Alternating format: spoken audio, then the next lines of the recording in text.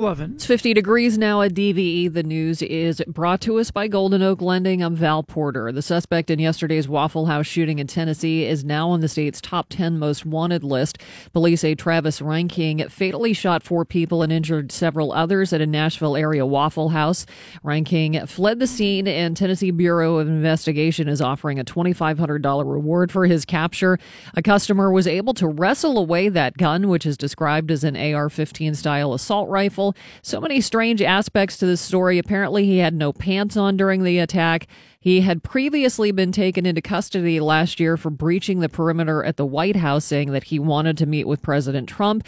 And according to MSN.com, documents obtained say police were aware of his delusions and his pattern of behavior with guns. A pregnant woman is in critical condition. Another woman injured after a double shooting in Homewood yesterday. Investigators say the 2 women arrived at a hospital after the shooting that may have occurred on the 6900 block of Kelly Street. Shell casings were found at the scene. There's no word on a suspect or motive. Have you heard of eco-anxiety? Apparently 72% of millennials suffer from it. Eco-anxiety is apparently the stress and uneasiness felt when watching, hearing, or reading negative news stories about the environment. According to a recent study, eco-anxiety can cause such stress-related conditions as insomnia and racing thoughts. But the news isn't all bad. Seems that eco-anxiety is causing young adults to convert that anxiety into action in their day-to-day lives to help to protect the environment. Yeah, eco-anxiety. I've tried to be good at recycling, and that's about as much as I can contribute on a daily basis. But I used to blindly throw things in the recycling bin, like it's glass, it'll get recycled. Mm-hmm. You know, like a jelly jar or something. You're like, oh, well, that jelly jar is going to get recycled. I've done my work here. But you have to, like, wash that stuff out. Yeah, you don't want to leave rotting food in the so I didn't really recycling bin. I didn't know that. I thought you could just leave it caked on and they put it through some power washer thing that, like, took everything off. I did the same thing, but I love how that's kind of like almost a deal breaker for me. Yeah. I'm like, wait a minute. I got to wash it. I want to save the earth, but if it involves doing the dishes, count me out. That's kind of it, too. You know, you get that feeling like, how much work do you want me to be doing here, Earth? Well, me and Val were talking about it last week.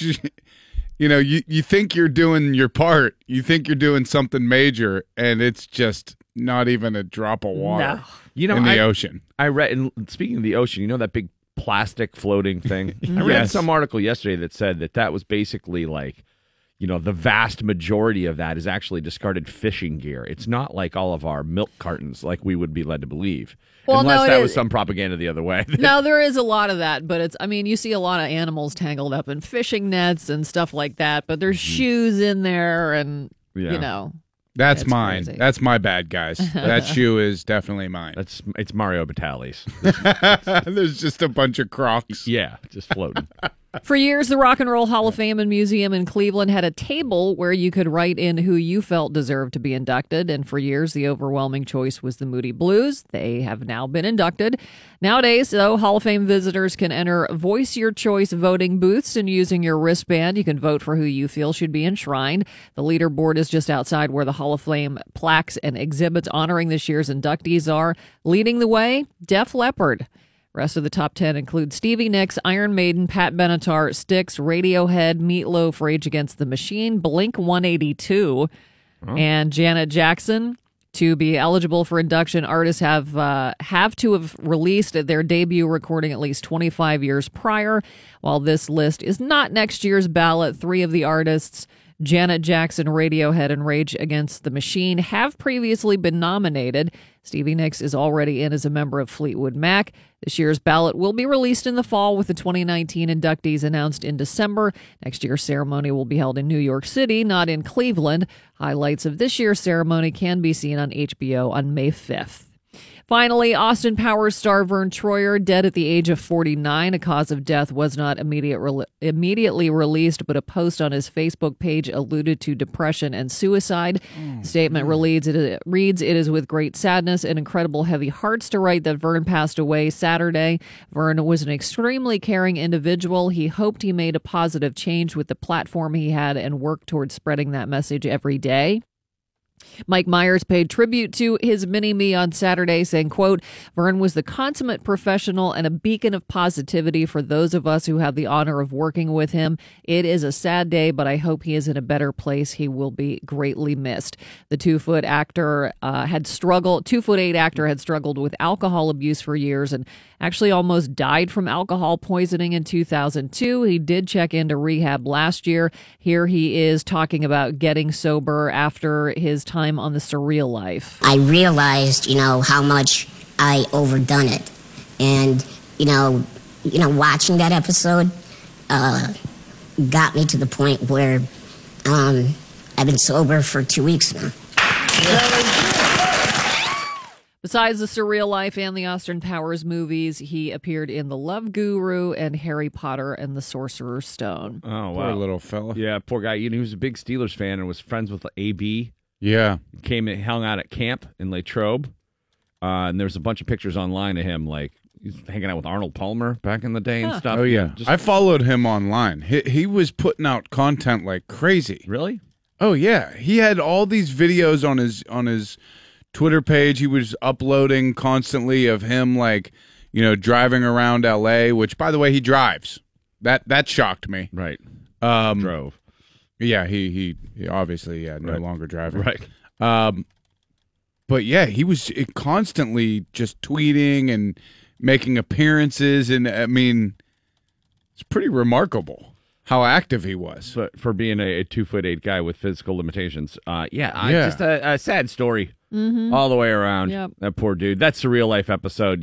That's nobody will ever forget that. Oh, no. That was Funny at the time, though. At the oh time, my God, you hilarious. Yeah, came in on that scooter, butt naked, and That's was why just peeing off of it. Yes, in the corner of the room. That's why those shows are so awful, because you don't know if the producer was like, "Yeah, hey, have another drink, Vern." No, we'll start filming in an hour. No, have another one. Well, it probably wasn't multiples. It was like, finish that beer. Yeah, that's true. He's a little guy. Right. Should be a nice spring day today. Partly cloudy, temperatures near 70. It's 50 at DVE. I brought the weather back for you, Val. Good. Yeah. Thank God. Thank you so much. And the W is for the Pittsburgh Penguins. Letang hurries to the ice. He knocked down Leterrier. There's no penalty going to be called. The Penguins have scored from the left side. They take the 6th goal as Jake Guentzel will get it, and he'll get the hat trick, and the Penguins have a 6-4 lead. Oh, Great my goodness. balls of fire. Yeah, that's right. Such a swing in emotions. After Oh, that my trip, Lord. I screamed, F, Yeah, Letang! yeah. And then, yeah! Letang says, hey, I didn't trip him. I went right for the puck. He dove at me and missed. Whatever the outcome. If Flyers fans are going to be bitching about that. But it was how No many question. seconds later that Guentzel got his 4th of the game? Yeah. And the Pens have scored again. Right back on the attack, and they're doing it all. It is Guentzel again. Hallelujah, Hollywood. Can you believe what's going on here? Jake Guentzel has registered his 4th goal. He's set up by Hornquist, and the Penguins have cashed in again. Dude, he scored 4 straight. Dave Haxtell, Flyers coach, after the game. Keep that Guentzel out of my way while you're making up your mind. Yeah. What a W by the Pittsburgh Penguins. They eliminate the Flyers. Have you seen the Flyers win the Cup? No, you haven't. Not unless you were around in 1975. They're done. Make no mistake about it, though. Bye-bye. That Couturier. I was just going to say. That guy's around for a he's long phenomenal. time. He's a badass. Playing with a torn MCL. Had a torn MCL. Had a couple a hat trick yesterday. I think 5 points on the day. Mm-hmm. Big game for him. Mike will have more coming up in sports. We'll also be talking with Jay Caulfield from AT&T Sportsnet, Jason Mackey from the Post-Gazette, and our old buddy Colby Armstrong giving us a shout after 9 o'clock to talk about the Pittsburgh Penguins and how they were able to best the Philadelphia Flyers in 6 games. And the Penguins were in danger of blowing a 3-1 lead and taking it to Game 7 and having to come back to PPG Paints Arena. I did not want that to happen. I thought for sure it was going to happen. After the first goal, I'm like, they're going to lose today. That's it. That's what I thought, too. Oh my God! I was outside painting my foundation. I couldn't watch the first period. Yeah, I didn't watch the couldn't first deal two with it. periods. That was the first time I've had the real stress of the postseason. Me too. I agree. There was a lot of leeway in the other games where you didn't feel that, you're on the edge of your seat, but you didn't feel the impending doom of elimination or the embarrassment, and you start to go through, what it'll be like if the Flyers beat us, and oh no, how will I emotionally handle this? Well, worry not. The Penguins bailed you out of having to deal with any emotional conundrum of that sort. And they'll need the time off. Boy, will they ever. And let's hope that the Blue Jackets win tonight. Or is it tonight or tomorrow night? Tonight. Take it to 7 games, please. Yeah. I mean, no matter who it is. I don't care who it is out of the two of them. Torch guaranteed it was going 7 games. So. Good. Well, let's hope he's right about this time. More on that coming up. The bottom of the hour, Mike Pursuta with your sports and the Pens advance. It is the DVE Morning Show. And we were just talking about the passing of Vern Troyer, 2'8". Vern Troyer, mini-me. One of the guys on the DVE Comedy Festival this year, one of the comics, Brad Williams, is a little person, a dwarf. He's a little person, not dwarf. Yeah. Dwarfism is different. Right. But what was Vern? Something else, right? I don't know. Don't know. But we asked Brad, what are we supposed to say? We were saying midget for so long, and then they said, no, don't say midget. It's insensitive. Right. We don't want to be insensitive. Of course not. We just are sometimes. But here's Brad talking about that. I get emails from because there's a main Little People organization called LPA, which stands for Little People of America, and they do amazing work in many facets. So I actually support them, but they send me messages all the time, like, talk about this, push this agenda, don't say the word midget. I'm like, really? Like, why? It's a bad word. You call a dwarf a midget. It's just like calling a black person the N-word. That needs clarification. Yeah, man, midget, please. No. I would guess that it is a case-by-case basis. There are some that are okay with it, and some that not so okay with it. Absolutely. And the ones that are not okay with it, they're the ones that, when I did a show in Detroit, actually protested me. That was awesome. You got protested, I got protested by little people. And I don't know if you can really call it is it really a protest if a Mini Cooper can drive up and block the entire protest?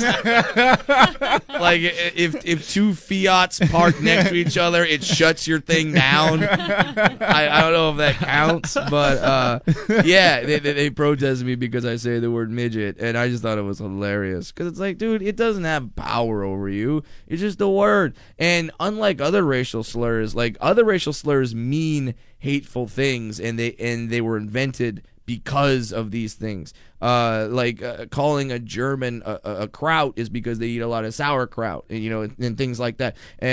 But midget doesn't have any basis in hatred. It's just like, hey, that thing's cute. It's a midget. Okay, cool. And it's that's all it is. So there's is no the argument for them hatred. that it reduces you to a stereotype, or why do they have the LPA? Why do they have a problem with that? The use of the word? I don't know, because they love the words dwarf and little person.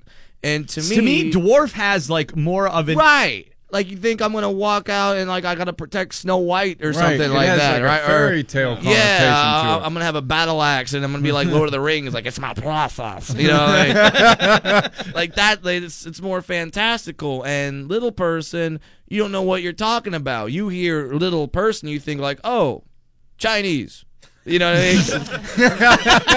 They're very tiny people, okay? They're very tiny people. What do you think, Jake Gensel? 4 goals yesterday for the diminutive forward. It comes up with the game 1 goal short of Mario Lemieux's playoff record 5-goal performance. Against Philly as well. Was that, what year was that? I'm getting my Mario. 96? No. At any rate. Mike will have the full details coming up about yesterday's huge win for the Pittsburgh Penguins in Philadelphia.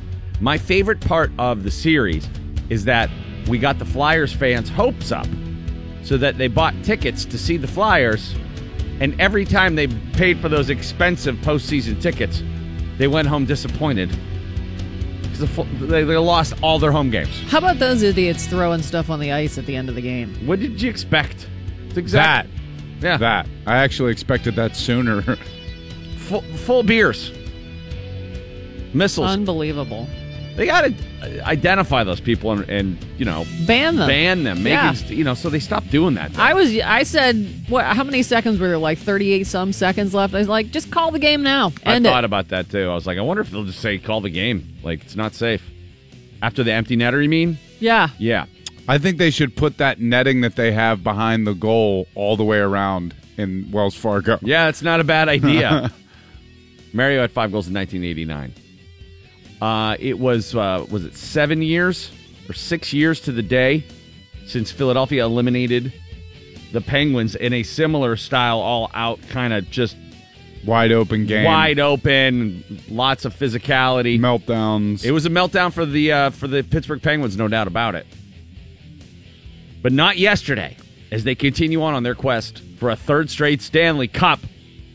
Pennsylvania yesterday. For now and forever. Sid the Kid killed them. Killed them. Killed the Flyers. He's a Flyer killer. Mike with details on how Penn's got away with some stuff yesterday, including some shoddy defensive play, some shaky goaltending. It mattered not.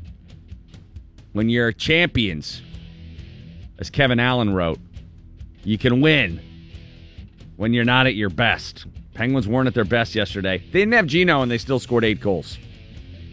And when did Hagelin leave? Was that second period? Yeah. Yeah. Well, that didn't look good. We'll talk with Mike more about yesterday's huge win for the Pittsburgh Penguins. And it's on to the winner of the Blue Jackets and the Cap Series, and that's Game 6 tonight. Is that is it in Columbus? It's in Columbus, yeah. All right, good deal. Sports next, DVE.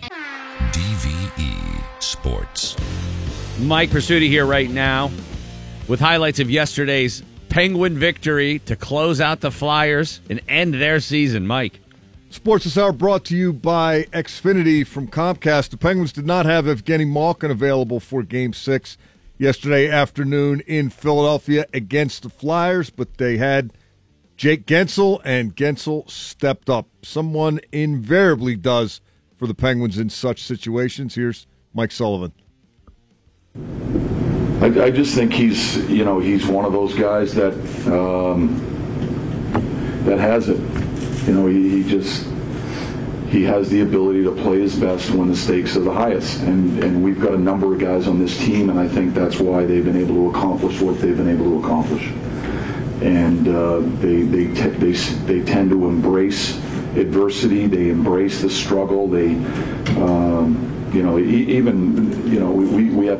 don't get it done in Game 5. We've got to come back to Philly, which is a hard place to play, and our team doesn't get rattled. They just embrace the challenge, and I think Jake is one of those guys.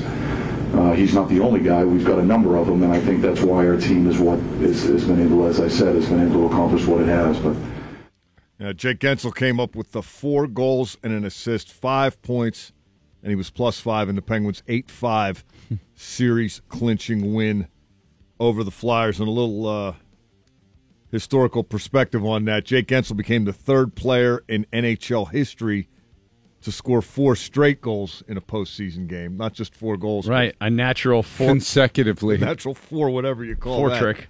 The only other guys to do that were Newsy Lalonde of the Canadiens in 1919. And that sounds like an old-timey name. And Tim Kerr of the Flyers in 1985. So some historic stuff for Jake Guentzel. He also scored the 2 fastest goals in Penguins playoff history. Had a couple 10 seconds apart.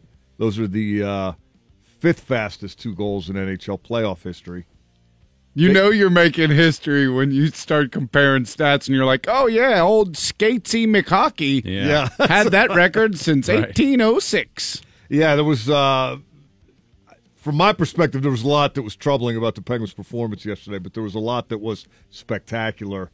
And they didn't have to be good enough to beat Boston, Tampa, or Nashville. They had to be good enough to beat Philly. Right. And they were. So advance and move on. But just to keep a little perspective on it, they've got to play better than they did the last 2 games. I thought they got slappier the longer that series went. Oh, I think that I felt like most Penguin fans did that yesterday was The big victory was not being embarrassed by the Flyers. Not being drubbed by the Flyers in round one in your quest to three-peat and giving their organization life. And you don't want to lose to them because that is not a good hockey team.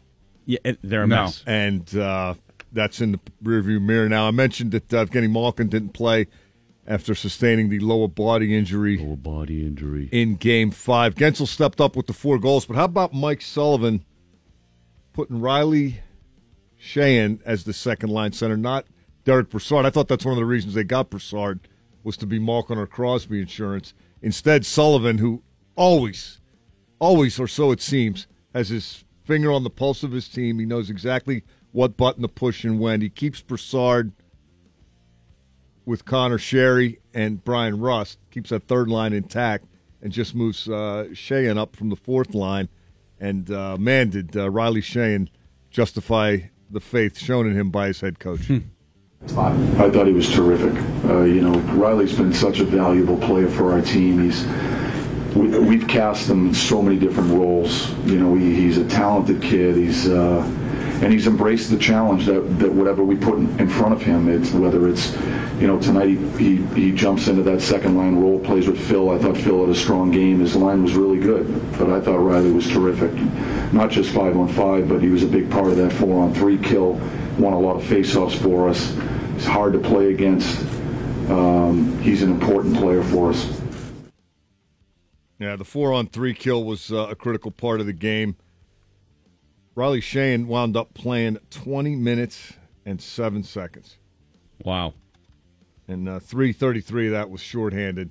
Flyers 0 for 3 on the power play. Their power play was not a factor in the series.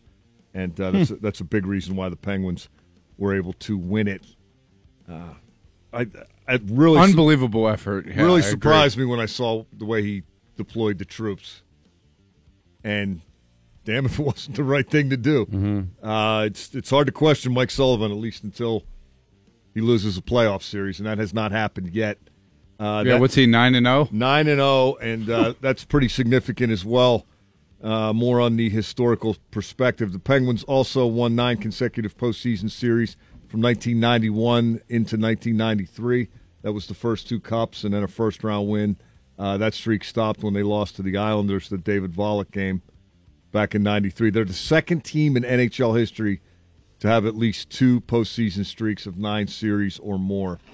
The Canadians won 13 in a row from 1976 to 80 and 10 in a row from 1956 to 60. So some heady stuff as the Penguins move on to the NHL's Final 8. There were times it did not look good yesterday, particularly after they turned a 2-1 lead into what became a 4-2 deficit midway through the second period. But Patrick Hornquist, who made his return to the series yesterday afternoon, said the Penguins never lost faith. Obviously, it bothers you, but we stick with it. We've been through this a lot, and just the resilience we show that after they went up 4-2, it's huge. That's turned the whole game around, and then in the period between second and third, we just have a good feeling in this room. We're gonna do it, and we took over the game in the third and won the series. Yeah, I mean, commits a crucial turnover, and then bounces back to be the most integral player, outside of Gensel on the squad going forward. I mean, a huge goal from Hornquist in that game again. Guy just makes big-time plays.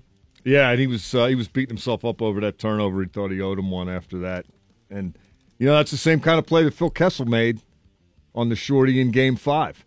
This one wasn't a shorthanded goal. It was scored 5 seconds after a power play expired. But the lateral stuff through the neutrals, I mean, I don't know what they're thinking. You can't do that stuff against a good team and get away with it. And if you're in the postseason, you're playing a good team. Well, they're going to play. Kind of. They're going to. You know what? I think next round, it's immediately they're going to be a favorite again, and then we'll see after that. I think it'll be tougher against either Washington or Columbus, but I think the Penguins are still better than either one of those teams, and then we'll see where we are going to the Eastern Conference Final. But some really good stuff in this series, I thought, through the majority of it. But when they broke down, man, did they break down.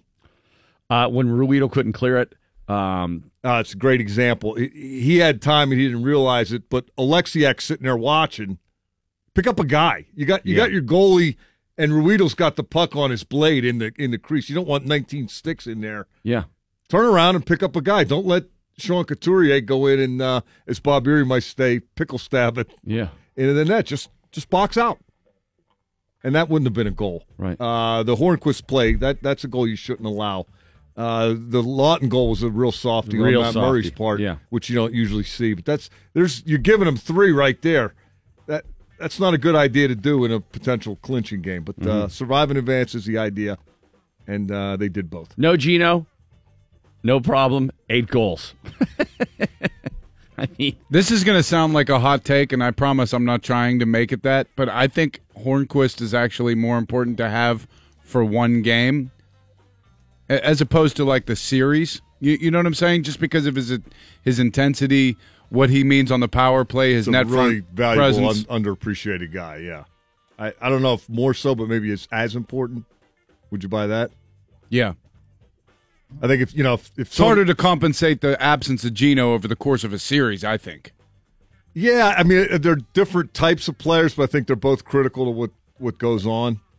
And Malkin's another guy that he took dumb penalties again repeatedly in the series. Letang did it yesterday. Phil Kessel did it yesterday.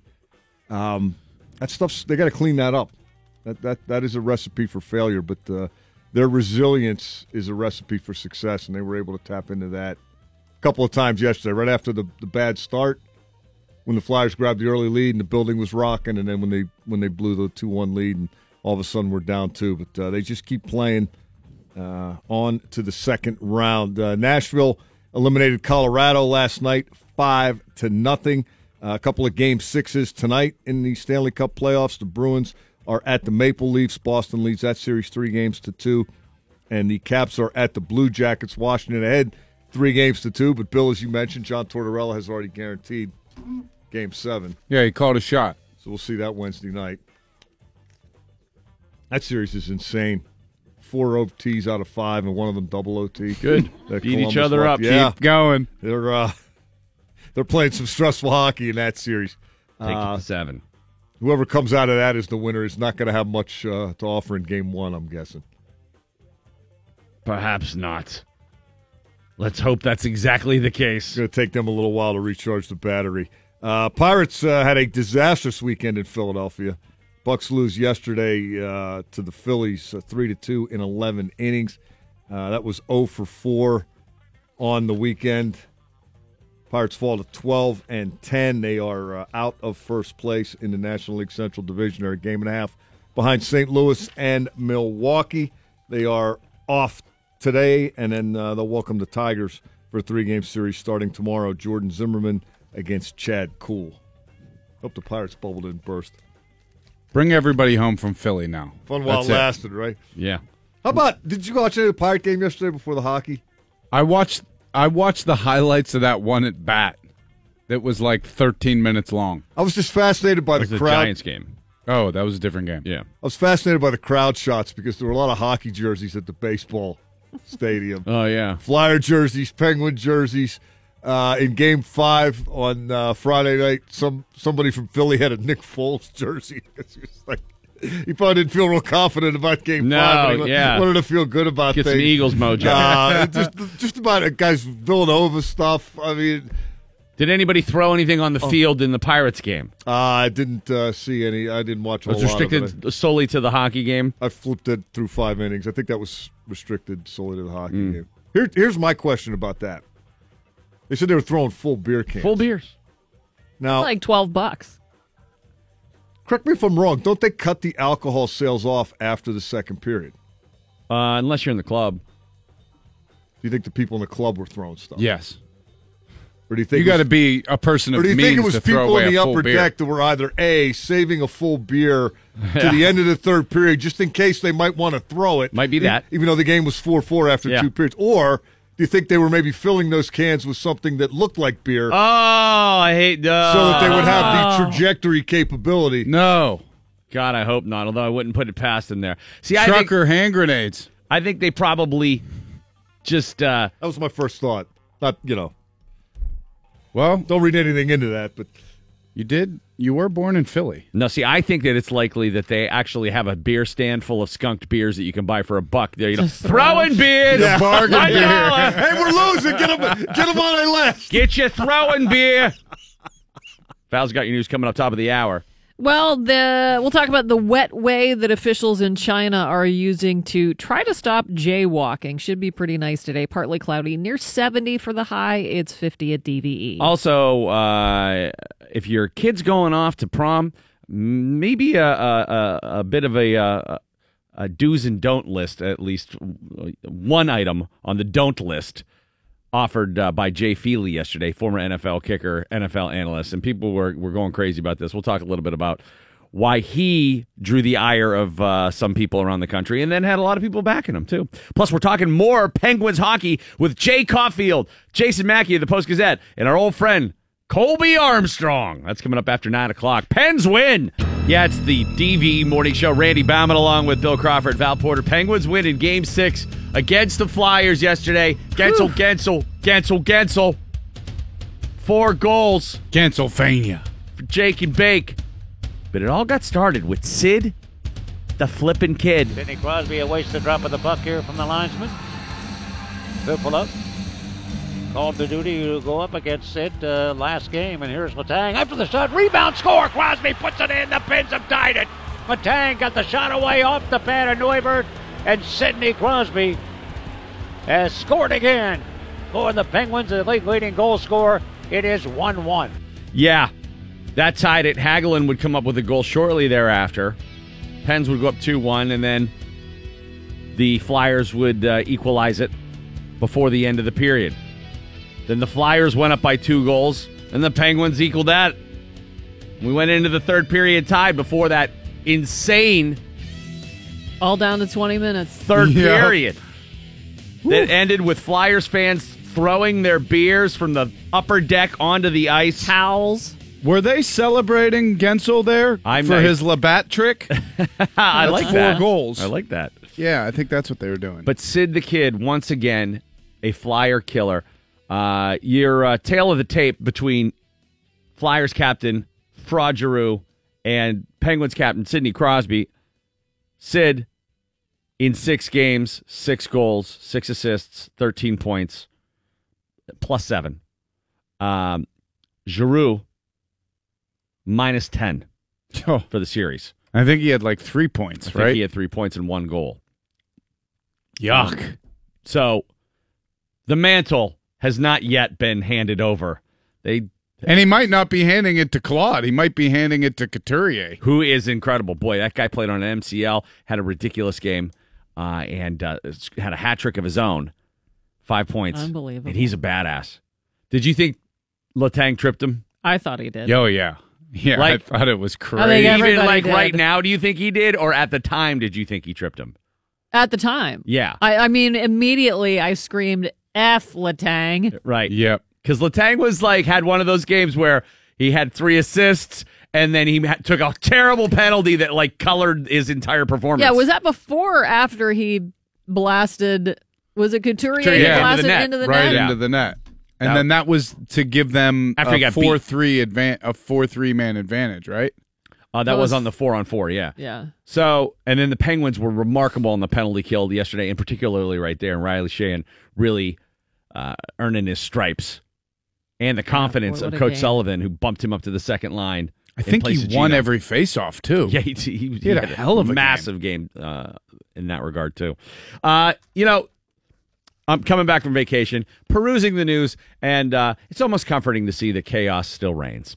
Yesterday, in a not really all that important story, but it became one, Jay Feely, former NFL kicker, who was doing terrible sideline analysis during, was it Fox or CBS was he hired by? I can't remember. I think it was Fox. He used to do the games, and they would only ask him for analysis on place kicks, which nobody cares about. Nobody cared about it. It was way too much information, and no one really gave a rat's ass. Well, yesterday, he caught hell because he took a picture with his daughter and her boyfriend. She'd been dating him for a year. They were off to the prom. And he posted a picture on social media wishing my beautiful daughter and her date a great time at prom. And he's standing in between his daughter and her boyfriend, who were all dressed up for prom, and he's got a revolver in his hand. He's got a handgun. Glock. Yeah. Not a revolver. Yeah. Glock. Okay. Some kind of it looks like a 9. So at any rate, he's got a gun. And then people went crazy. They're like, oh, that's real nice. Nice message to send in the wake of what's happened in Parkland. Let's joke about shooting high school kids. In no way, shape, or form would he have been making a joke regarding that. Yeah, I don't. He said so. He had to follow up with the prom picture I posted was obviously intended to be a joke. My daughter has dated her boyfriend for over a year, and they knew I was joking. I take gun safety seriously. The gun wasn't loaded; it had no clip in it. I did not intend to be insensitive to that important issue. So yeah, timing maybe not the best in regards to everything else that had been going on. But to suggest for 1 second that this wasn't anything more than the old joke, sort of updated, right, for modern times. That's why I think if he would have wore overalls and had a shotgun, nobody would have gave a rat's ass. I think it's just, this is the landscape we live in now, where if you make a joke and put it out on social media, you've got to think how that joke might affect every single person that's alive. Yeah, that's true. Because if you send that exact same picture in a group thread around to your friends and family that you grew up with, it's the funniest thing anybody's ever seen. Well, and then Shania Twain, people are like, I'm done with her because she said she would vote for Trump. Like, what? I mean, what? Who cares? Yeah, it's so dumb. Number one, Shania Twain is Canadian and couldn't vote for Trump. Number two, who cares? What? And what are we costing her? Is she apologized? I have no idea why she apologized. I don't know why she apologized either. Well, she wants to be able to go to Coachella next year and be able to take pictures with the Migos and 2 Chainz and whoever else she ends up hanging out with. What she did this past weekend. Yeah. But they did an interview with her, and she said, I'm Canadian, but I probably would have voted for Trump. By the way, there was nuance in that answer. If you really want to investigate it and parse through what she said, she could have just been saying, hey, at the time, he seemed like the guy to me. They didn't say, well, what do you think about what's going on now? Because it doesn't matter. That's why they don't ask a follow-up. Because it doesn't matter. It's Shania Twain. Who cares? This should have been taking up any space between our ears this weekend, and it was. Like the Jay Feely thing. I understand. The other thing is, to the point that you just made, Bill, you better be prepared for the backlash from every single person on earth. You have to consider everybody's feelings. Yeah. But the idea that we need to elevate everything to the same level of bad. Yes. And we need to be outraged about everything. Right. We have no nuance. Like Shania Twain is as bad as Scott Pruitt. They're not the same. Don't get as mad at her. Who cares? But do we have the ability to have any levels of anger anymore, or are we just 0 to outrage? Yeah, we just go 0 to Mach 7. Right out of the gate. I think everybody should get happy pills. Or just legalize get off marijuana, social buddy. media. Yeah, get off social media. That's the thing. Get off social media. I have a friend who never watches the news, doesn't read I'm like, man, you must live in the happiest world ever. Yeah. Or at least, when they're upset, it's about things in their life that matter to them. Right. And that affect them. What's wrong? What's wrong over there? I just found out Conway Twitty's niece said she's pro-Trump. I don't know. I'm going to make it through dinner. It's so stupid. Yeah. Put things in perspective, people. Plus, you got hockey. That's right. Penguins hockey as they close out the Philadelphia Flyers yesterday. Hornquist, crucial turnover. Vows to make up for it. Does with big third goal. After the puck will be Hornquist. He can't come up with it. And the Flyers again, unable to clear. Here with it, Crosby to Gensel. In front, score. Penguins, Hornquist makes it 4-3 on a pretty passing play. And the Penguins climb the ladder to get back in here as they cash in. And you can book them, Dano, with Hornquist finishing the plus. One of the best guys on the bench, one of the best guys on the ice for the Pittsburgh Penguins. Horny gets it done and starts the comeback there. They were down 2 at that point after a turnover that he was responsible for. That line was absolutely absurd yesterday. Yeah. Hornquist, Sid, and Gensel? Good Lord. First line made him pay. Gensel would go on to score 4 more. And the Penguins win after an empty netter from Rusty. They go on to win 8-5. Anybody else get a little nervous when that fifth one went in with 3 minutes left? Yes. Yeah, because that's still a lot of time. A lot of time there. Look how many times, twice in this series, really quick goals have been scored. Oh, yeah. And Gensel would have scored 7 more, though. I think. That is true. Val's got your news coming up next as we celebrate the Penguins win over the Flyers this morning. What do you got? We're going to talk a little bit about how China is dealing with jaywalking in a very wet way. I think I like this already.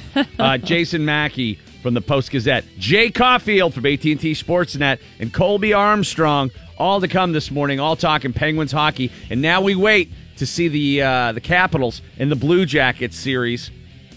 And who wins there? Caps got a 3-2 edge. They're back in Columbus tonight for Game 6. Hopefully they just keep beating the snot out of each other. Drag it out. The Penguins just rest. Just rest. More Penguin talk coming up. DV.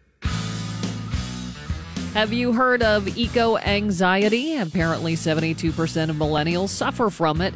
Eco-anxiety is apparently the stress and uneasiness felt when watching, hearing, or reading negative news stories about the environment. I used to blindly throw things in the recycling bin like, it's glass, it'll get recycled. You know, like a jelly jar or something. You're like, oh, well, that jelly jar is going to get recycled. I've done my work here. But you have to, like, wash that stuff out. I did the same thing, but I love how that's kind of like almost a deal breaker for me. Yeah. I'm like, wait a minute. I got to wash it. I want to save the earth, but if it involves doing the dishes, count me out. Randy Bauman and the DVE Morning Show. And the Pens have scored again. Right back on the attack, and they're doing it all. It is Gensel again. Hallelujah, Hollywood. Can you believe what's going on here? Jake Gensel has registered his 4th goal. He's set up by Hornquist, and the Penguins have cashed in again. 4 goals, a natural 40. What do you call those, Val? What are those? A 40. Yeah. That sounds good. I like. Yeah, it's a Labatt trick.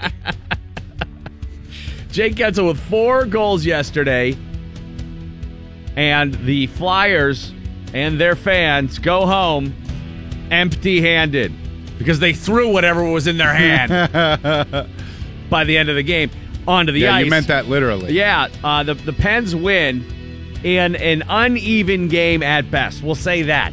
Not the Penguins' best game, but that's the mark of a true champion. You go out and you play a not-so-great game and still put up 8 goals when one of your best scorers is on the bench the whole game. That's right. Not on the bench. Not on the ice at all. Evgeny Malkin out for yesterday's game. They get Hornquist back. They lose Malkin. No worries. They still put up 8 with the empty netter that Russ got to seal things up. And that's when the beers really came flying and raining down on the ice. And, boy, people were super pissed. They really felt like they got jobbed, I think, especially because of what they perceived to be a trip from Letang. I think a lot of people He got the puck, though, right? I mean, if he gets the puck first, hey. Refs didn't think so. I actually don't care about that call at all. I hope there's firings today. I hope players get traded. I hope families are uprooted. I hope everybody's hungover. I hope everybody threw up in their shoes. No love lost. God, I hate them. Gensel comes through big. Jake and Bake all the way to a W. And Sidney Crosby's line absolutely decimates the Philadelphia Flyers. 6 goals. 6 goals for that line. Silly. Absolutely silly. No word on Hagelin, who took a vicious shot to the mouth. And then Kessel tussles with Giroux afterwards, right? Now, here's the thing. They kept all of the pundits, starting with Pierre, and then everyone followed suit. They've all acted like that was a turning point to see Phil the Thrill going after Drew. Did that really inspire you guys? Like it was Talbot fighting Carcillo or something. Yeah. And all he did was turn him around. It didn't look like there was much Phil, going on there. That is a lot of effort. 2 non-fighters fighting. But everybody made a point to ask the players about that. And they said, like, hey, did that really inspire you? And so the players, of course, are like, Well, yeah. So I'm wondering if that really served to inspire them, or if they were like, Phil, why'd you take a penalty there? We didn't.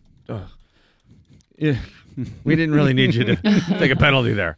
But if the narrative just turned into, oh, that really inspired you guys. Or did it really serve as a source of inspiration for the Penguins? I don't know. Matters not. Because the Penguins go on to immediately in the third period. Phil probably would have fought him yesterday. Yeah, if he wasn't already out of breath before the fight Only if started. he had a hot dog. If I didn't just have a ham sandwich, I'd be throwing punches right now. If I didn't have meat sweats right now, I'd be ripping your jersey over your head, you jagoff. He had a good game yesterday. Bouncing Phil? back from a terrible game God. 5, yeah. When it was 4-2, Phil was awesome. I was thinking, clearly the better team is not going to win today. You thought I was just so you were prepared resigned for to the game 7. fact that, that was going to go to a game 7. When they scored the first goal the way they did, when we couldn't clear the puck, and was it Ruedel just couldn't clear the puck, and we were just down 1 goal immediately, and that stat keeps popping up all over Twitter. The team that has scored the first goal in this series has won every game. And then I kept thinking about the stat that they haven't lost back-to-back. The Penguins hadn't lost back-to-back games in however long it was. I'm thinking, until today. Yeah. Till now. Matt Murray wasn't great yesterday. No, shaky goal and a couple that shouldn't have happened there, but the Penguins persevered. They win yesterday, 8-5, in, I won't say impressive fashion, but they won. 8 goals is pretty impressive. Closing a team out on their ice. Giving up 5 isn't so impressive. Well, no, that too. That's the only thing about that. Sometimes that's what you got to do. You got to put an 8-burger on the board. Letang with 3 assists yesterday. And a lot of Penguin fans still think he had a terrible game. Well, he took a couple terrible penalties. One in particular. Mike will have more on that coming up. Plus, we're going to talk with Jay Caulfield at 8:15.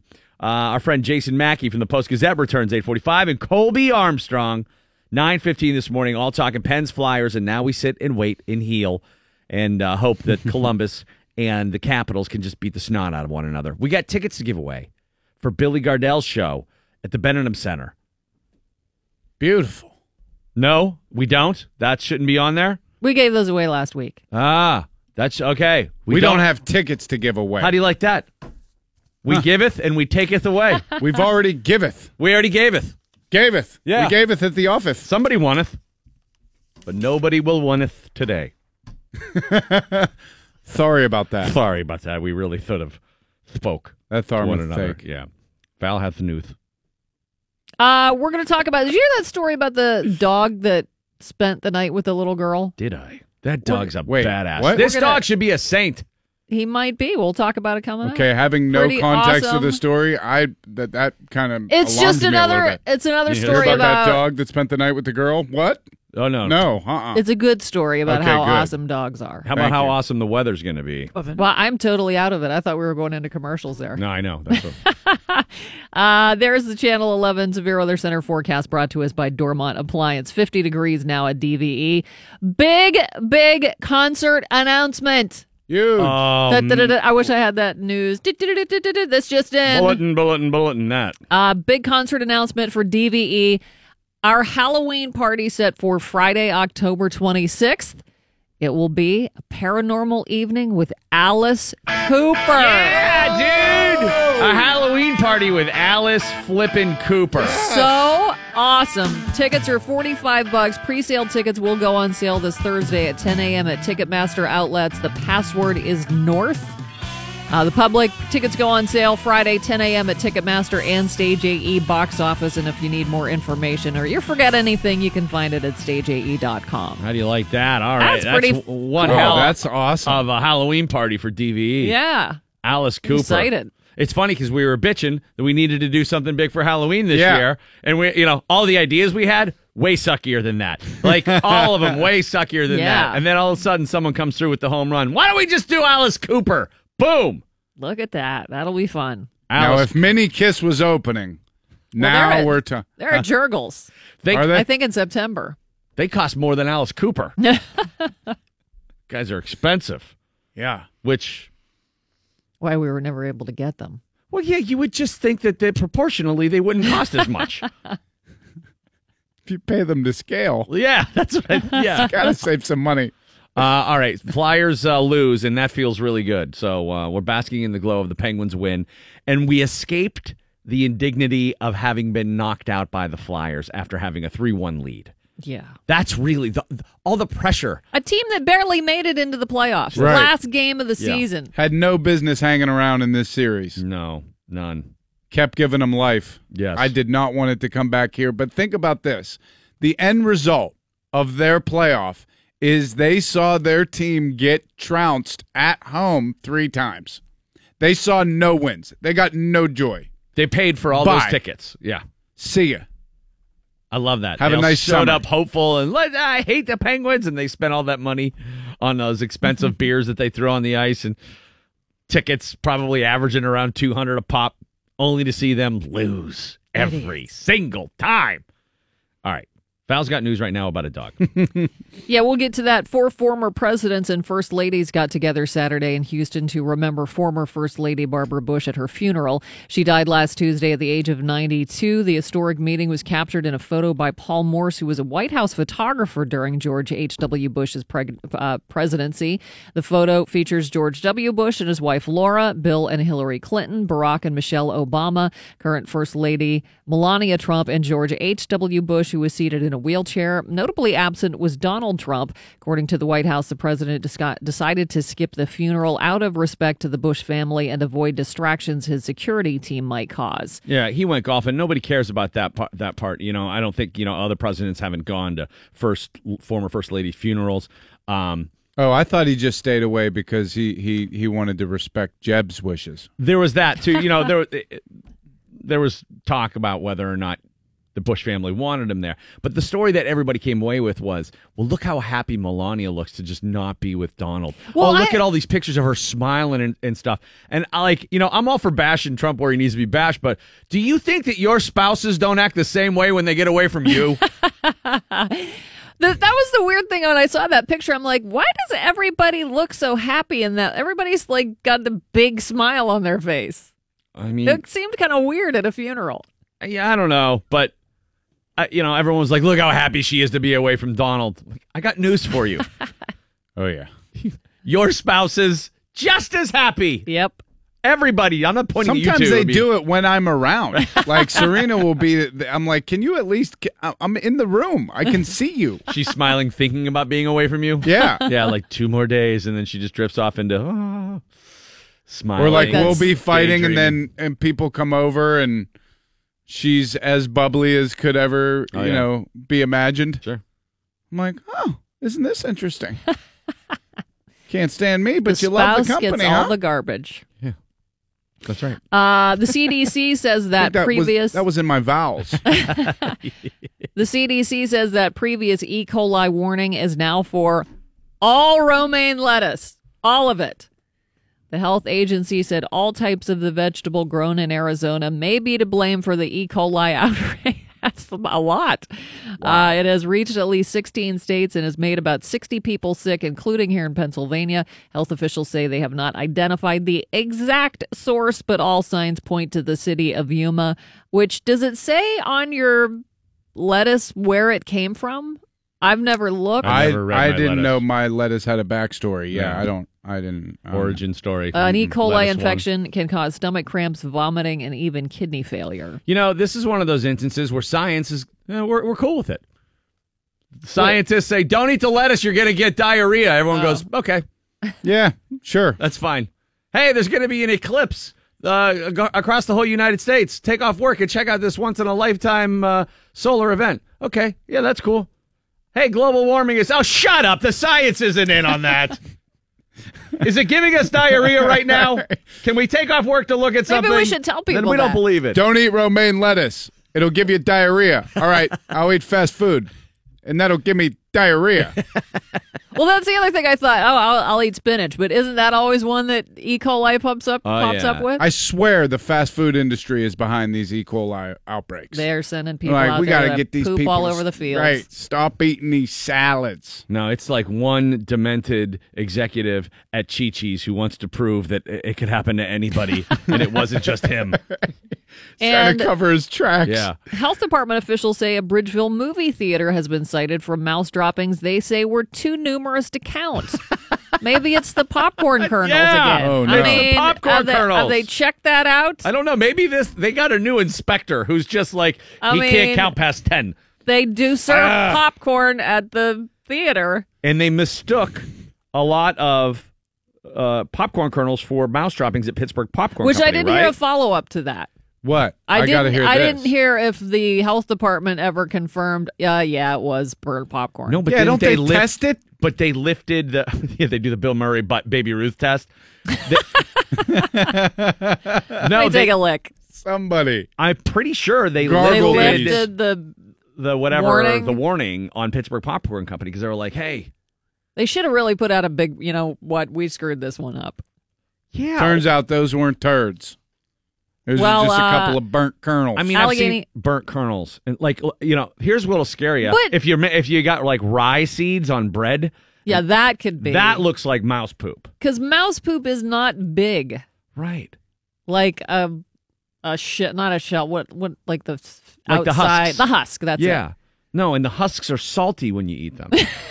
That's a dead giveaway. Wait a second. Allegheny County investigators cited Chartiers Valley Stadium 18 for mouse droppings found in cabinets along the cash register line in storage cup areas. They found droppings around the pretzel machine and in cabinets that stored butter dispensers. Well, how much is it to go to a movie there? Man, that's the movie theater I go to. Yeah, you were just bragging wonder about that. There's nobody there.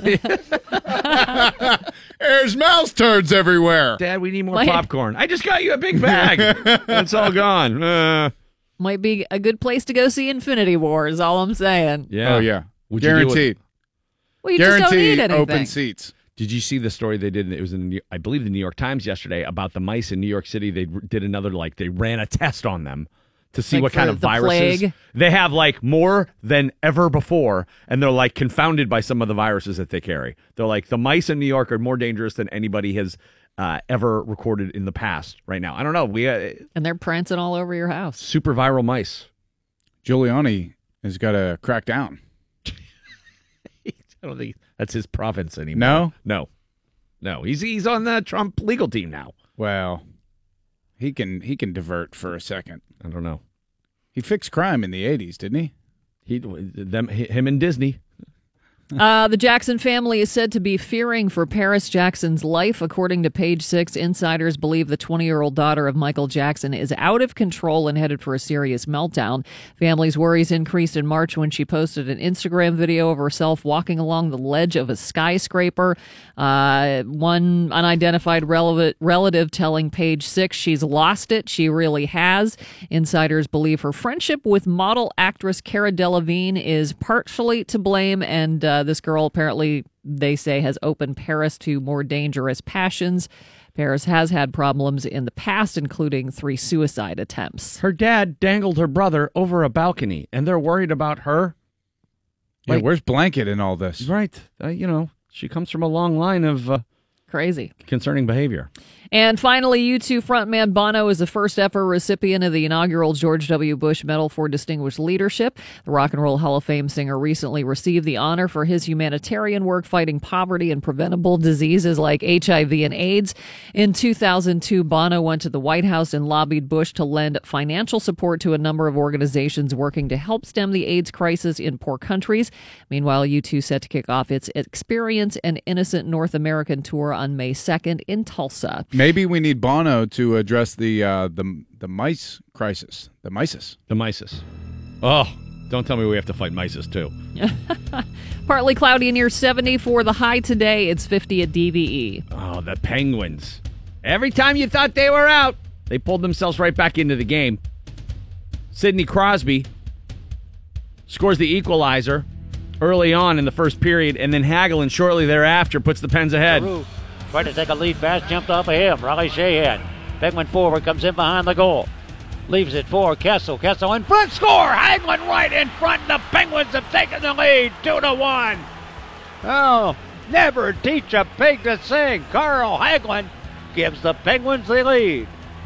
What a pass by Kessel. Yeah, what a pass indeed by Kessel with the deke there. Opens up the blade, awesome. moves it over for the easy tap, and boom! Oh, wait, no, I was thinking of the Gensel goal, actually. Gensel, you could forgive me for being confused. He had 4 of them. 4. Mike's got your sports when we come back. A full report, review of yesterday's win over the Flyers. The Penguins advance, and they wait to see who wins between the Capitals and the Blue Jackets. Jay Caulfield, 8:15. Live here on the show, and as previously announced, the DVE Halloween party featuring a paranormal evening with Alice Cooper, Friday, October 26th. It's the DVE Halloween party.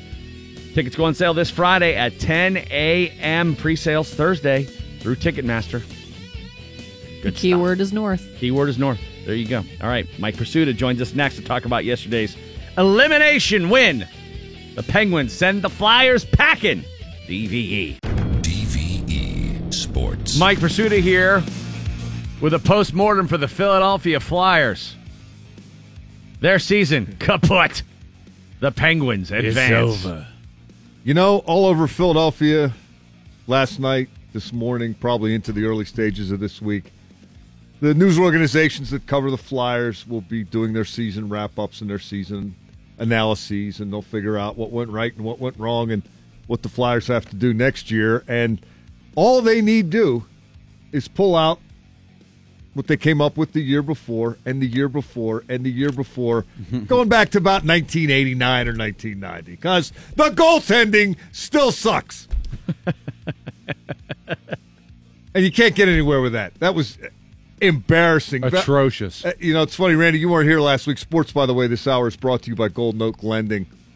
I was amazed that the Flyers came up with what I thought were no-show efforts in Game 1 and Game 4.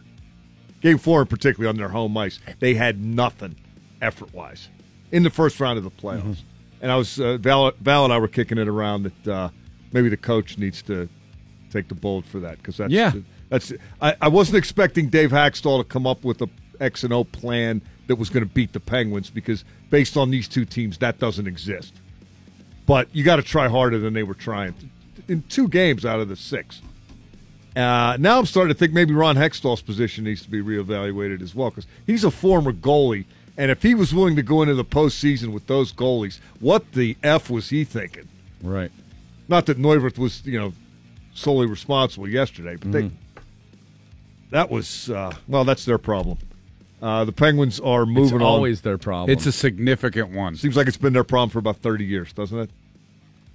Well, they've had many problems over that time. And, it seemed like maybe they're slowly pivoting towards actually promoting skill on the ice and getting some, well-rounded players, and not just go out there with the Broad Street Bully mentality of, well, we're gonna just out-physical you all the time. And then they play a guy like Radko Gudas. Who's just a thank you big dope.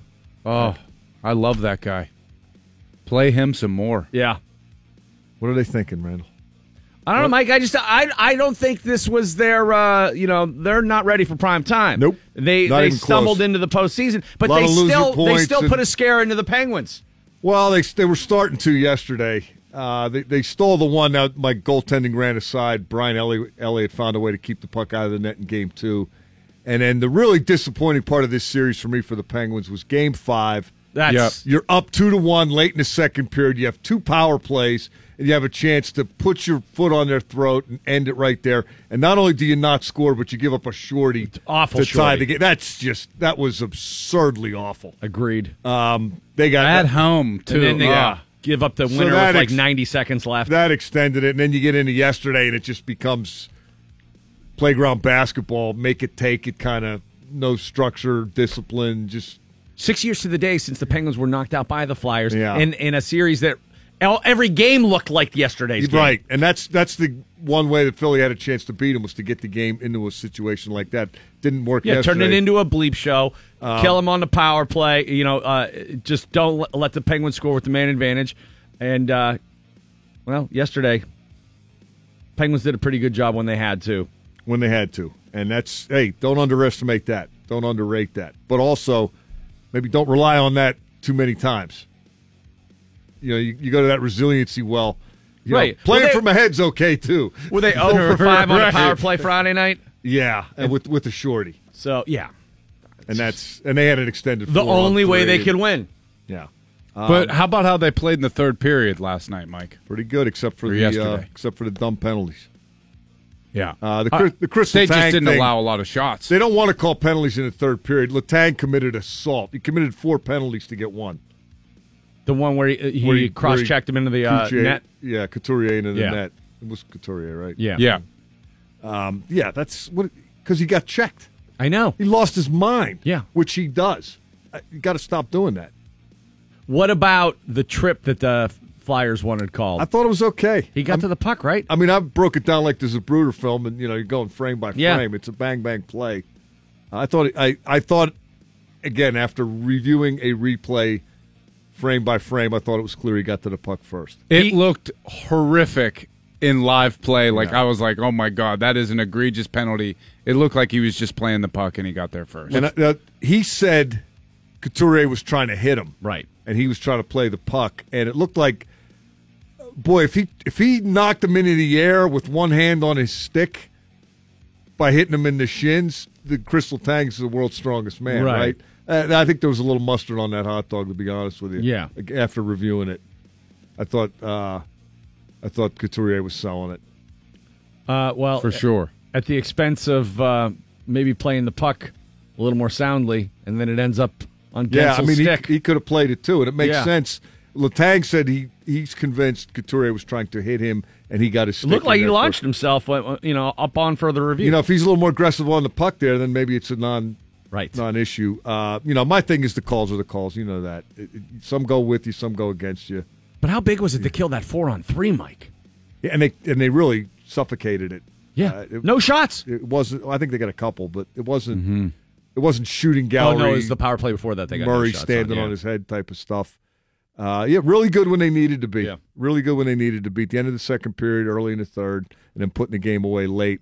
The reward for the Penguins is some time off as they watch the Capitals and Blue Jackets finish things out. Sidney Crosby's happy for that, but he said the main objective yesterday wasn't earning some extra time off. It was getting to the second round.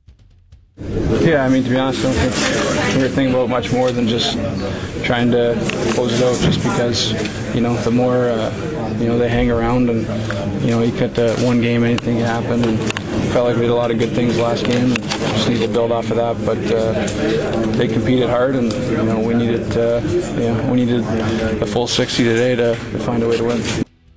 Randall, I'm with you on the alleged inspirational factor of Kessel did.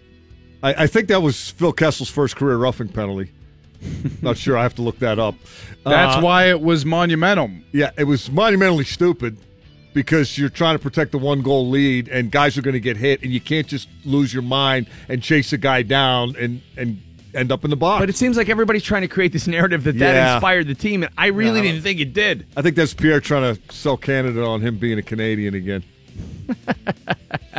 Really, I don't get it. Pierre went out of his way to say that Giroux made a clean hit on Hagelin.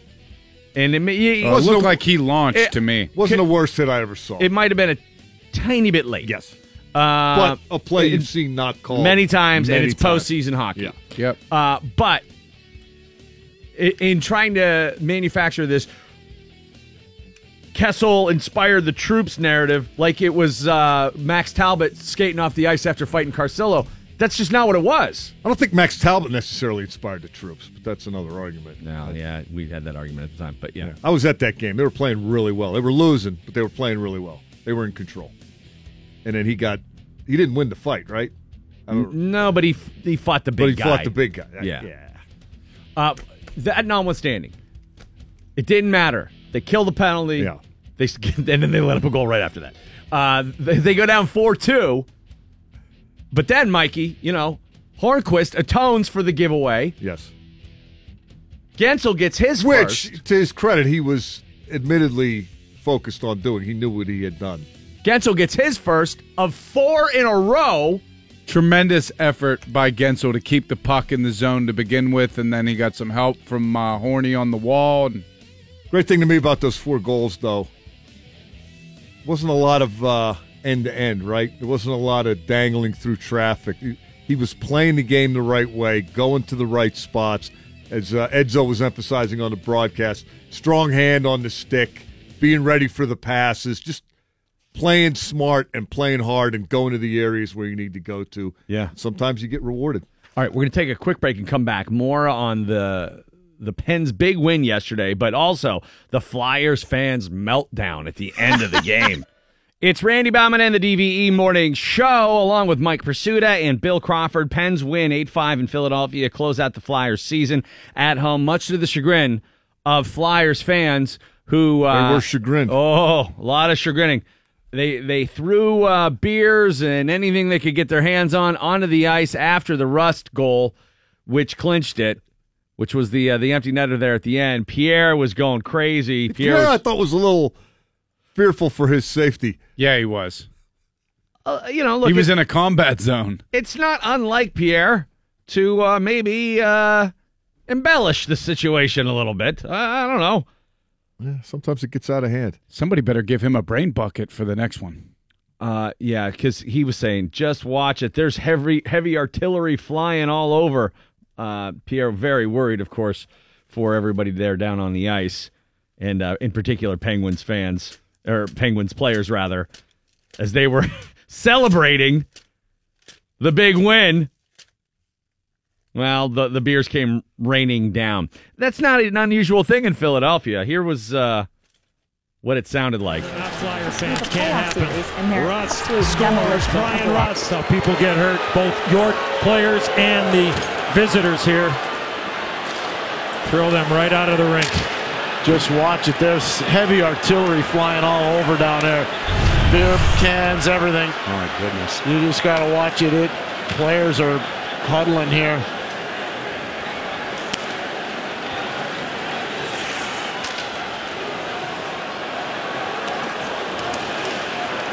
Schultz. Report those people and throw them right out. Absolutely, and I'll tell you what, not enough security, obviously. But yeah, well, you never can have enough security in Philadelphia. No, you got to close that whole place down.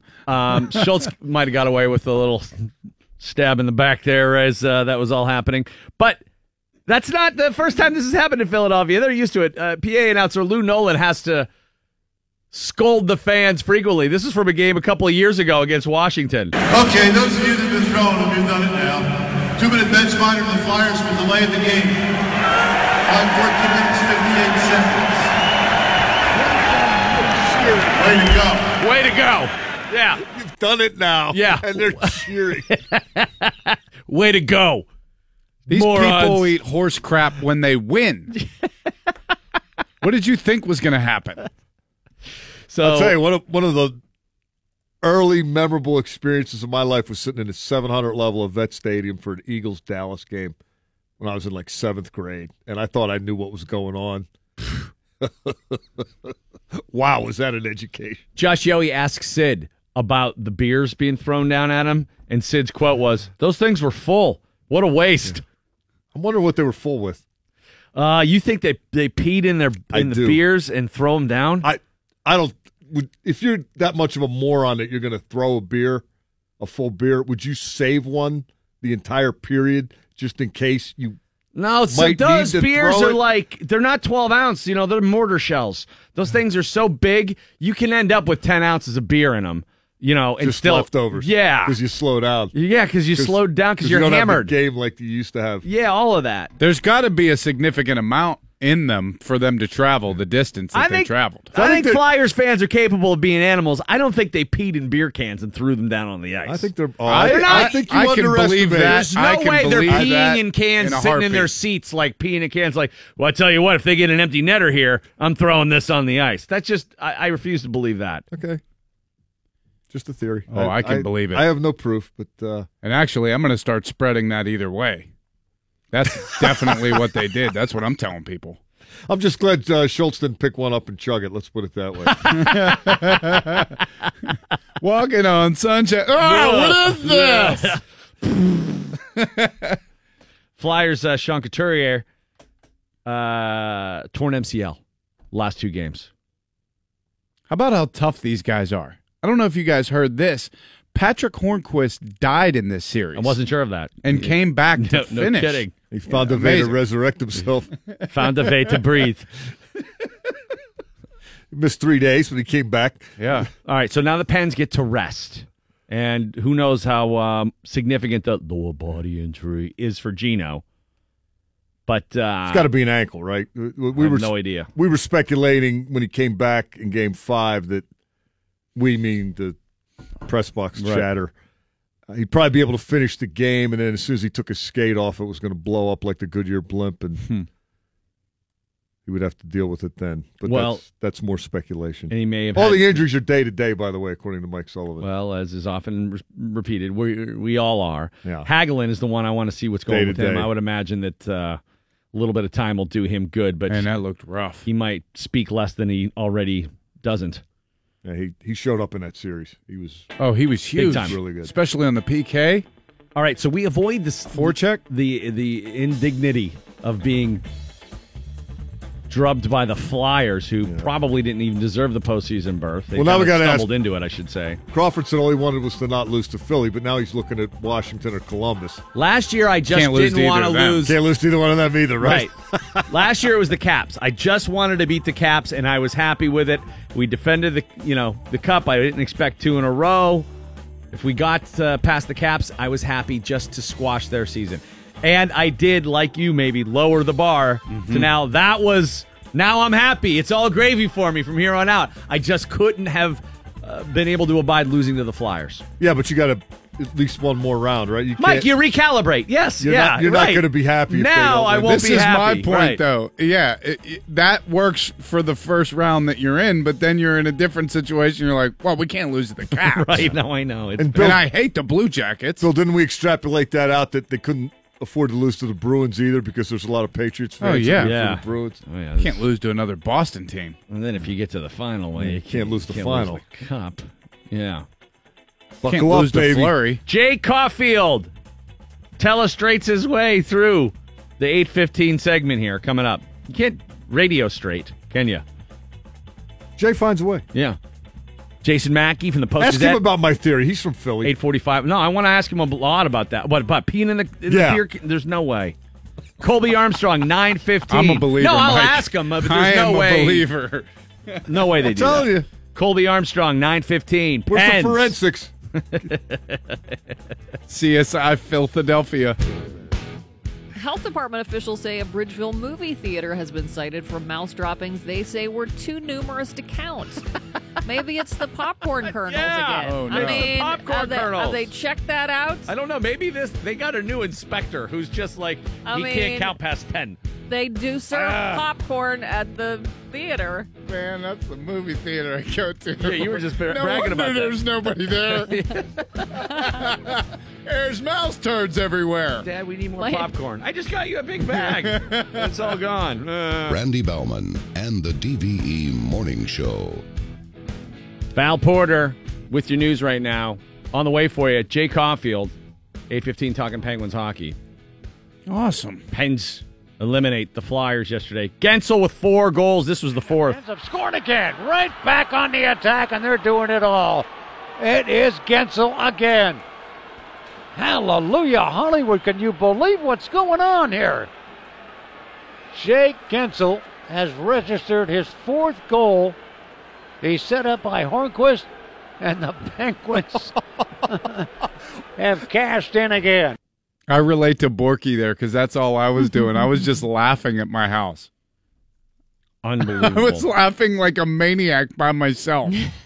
It's like... I was a little scared when they got that 5th goal, though. There's 3 minutes left. They got a 2-goal lead. They're pulling the goalie. Me too. It's like, oh, man. Murray was shaky as it was. Oh, my God. God. So that made me That's nervous. plenty of time to score 2 or 3 goals. Yeah. The girls which didn't. you would have had to do to win. The girls came in the living room, and I was like, oh, my God. This is the longest 3 minutes of my life. And Kennedy was like, there's nothing happening. And I was like, there's so much happening. It's all happening. Schultz Get out of here. Straight cross-check somebody in the back with like a minute left. And I thought if they called that, I was going to, yeah. I'll be able to make some diamonds. Clinching a little. Clinching, buddy. A little tight. A little tight. Yeah, all right. Jay Caulfield on the way, 8:15. Val's got a news update for you now on DVE. What's up? Here's a Channel 11 Severe Weather Center forecast brought to us by Bridgeville Appliance. 11. It's 51 degrees now at DVE. The news is brought to us by Channel 11 News on Fox 53, weeknights at 10. Olympic gymnast Michaela Maroney said she reported sexual abuse by the team doctor 7 years ago. USA Gymnastics apparently ignored her complaint. She told her harrowing story last night on Dateline NBC. She was just 13 years old when the former USA Gymnastics doctor touched her inappropriately for the first time. 2 years later, she summoned the courage to report his actions. Michaela recalled in the TV interview how Larry Nassar attacked her in a Tokyo hotel during a competition, saying, quote, "This was not treatment. I was being abused. I was bawling, naked on a bed, him on top of me. It was escalating," end quote. The next day, Michaela said she told her USA Gymnastics coach, who did not even respond to her complaint. USA Gymnastics said they, quote, had no knowledge of the conversation. New rules governing the internet are supposed to kick in today, but may be delayed. Earlier this year, the FCC voted to repeal Obama-era rules on net neutrality. That would give internet service providers the right to slow or block traffic on certain websites or charge fees for quicker delivery of some content. Since then, nearly 24 state attorneys general have filed suit to block the FCC rules change. Meantime, new laws to establish net neutrality rules have been approved or are being considered in some states. There are also some moves in Congress to restore the federal rule on net neutrality. The world's oldest person has died again. No. I feel like last week the world's oldest person died. Yeah, well, I think that's going to happen a lot. Like being number 2 in Al-Qaeda. It's a very tenuous situation to be in. Nabi Tajimi, 117 years old. Isn't that the guy that had 5 goals in a row for Montreal in 1910? Yes. Mm-hmm. Guinness had been Good working old to Nabi. verify that she was the oldest person on the planet after 117-year-old Jamaican Violet Brown died last year. Jamaican Violet Brown sounds like a great drink. So 117. That would be awful. Val does not want to live long. Not that long. Oh, 117? Yeah, but if you have like your faculties and you can have cocktails and stuff. And what if you can still walk? Right. And talk. Because some of those people are like, yeah, I have a 1 whiskey a day and, go for a walk. And I can't do the have crossword 1 whiskey puzzle. a day now. I know. You're lucky. You are lucky. No, I'm not. You are. You're going to live. I'll live to be 117. Yeah, but you'll have all your, faculties. Everything will You'll work. have a full liver. Yeah. Did your relationship start off with a less than stellar roll in the hay? Well, you are not alone. A new study found 60% of Americans said they'd started off a relationship with terrible sex. That said, only 30% said they would end things with someone if the sex wasn't good the first time. The study also found most people will tolerate about 4 bad sexual experiences before they call it quits. Listen, I feel bad about what's happened tonight. I feel awful, in fact, and I want to make it up to you. Please allow me to do that. Several more times. Give me 3 more chances. Yeah. I know there's 3 strikes in baseball. Ooh, that second time wasn't good either. You know what? I'm off to a rocky start. I'm in a little bit of a slump. I'm a late bloomer. But I'm going to keep getting in the box. Also, that's hockey metaphor. No, that's that sounds like a statistic that applies only to guys. Or to girls, rather, like 4 times. Guys would put up with guys bad are like, sex. yeah. It's great every time for us. Right, it's the pizza analogy. Yeah. More proof that dogs are pretty awesome. Last week, a 3-year-old girl in Australia became lost near her grandparents' house. She wandered off with a family dog. Fortunately, she was missing overnight. There was a massive search and rescue effort. 2 helicopters joined in. Nobody could find her. Her grandmother found her about 2 miles from the house about 16 hours after she had gone missing, and she was fine. And the reason was her 17-year-old deaf and partially blind dog, Max, stayed by her side and protected her and kept her warm. Oh, my. What a And the little girl was found. She acted like, it was no big deal. I just laid down beside Max and we took a nap. Yeah, but he was like blind and... Yeah, partially blind and deaf. 17. Well, maybe the dog report on this one is, did you hear that great story about how that human stayed with that dog the whole night? That poor deaf dog. Who was lost there? Deaf, blind dog. Yeah, exactly. No chance to survive. Who was really helping who there? Today is National Picnic Day, which is weird on a Monday, but I guess it's the date, but it might be a good day for a picnic. You can at least go outside at lunch hour and have a picnic. Mondays are not good for picnics. A new survey asked 1,000 Americans to name their favorite picnic foods. This is a horrible list, by the way. Number 1 was sandwiches. What? The dog wet the picnic basket. Number 2 is fried chicken. Oh, yeah. Some cold fried chicken. I don't think I've ever gone to a picnic where there was chicken. Fried chicken. Oh, yeah, it's great. It's tremendous. After that, it's watermelon, potato salad, chips and dip, deviled eggs. It's Joey O'Connell's favorite picnic dish. It's an all-season food, Bill. Yeah. Pasta salad, fruit salad, pie, and baked beans was number 1. Where are the hamburgers and hot dogs? Yeah. Not even in the top 10? Because it's a picnic. That's a picnic. Nah, that's a grill. That's grilling out. You don't have hamburgers and hot dogs when you go on a picnic? Like a picnic basket? No, like you go and you put out the table, you have the grill. Randy's holding a picnic basket right now. He's ready to go on a picnic. I'm miming this whole scenario. I'm saying you're not going to be carrying around a picnic basket with how many? That's a good call. Pre-made hot dogs. Yeah. So you when you go on a picnic, it's only in a picnic basket. I don't go on park. picnics. I've never been on a picnic. I don't picnic either. I've fantasized about doing it with the family, but then I feel like in practice it'd be a total nightmare. The closest thing has going to Giant Eagle, putting sandwiches in a bag and eating on the tailgate. Eating on the tailgate of my car. That's a picnic. See, I'm thinking then I've never been on a everything picnic. has to be pre-made for a picnic. Yeah. And a cookout is like you're making the things on location. But only the hamburgers and hot dogs. You're not making the macaroni salad and all that there. True. Okay. Fair enough. But who's taking like a ham salad on a picnic? I'll tell you what. I'd eat a ham salad and a picnic. A ham salad? I'm a big fan of ham salad. A ham salad sandwich. Yeah. Here's the other thing. I've never, my family must be weird. We've never made sandwiches to take on a picnic. I've never been on a picnic. We always cooked on the grill, hamburgers and hot dogs. That's a cookout. Then we had an on-the-road cookout all the time. That's what it is. We're Did you put a blanket about down? A classification issue No, here. and sit in the grass? No, we had a picnic table in the park. Cookout. You want to sit, you want to have a picnic, but then you get there, you put the blanket out. One of the kids has, fruit on their sleeve or something, and all of a sudden there's 1,000 bees on your blanket. Ruined.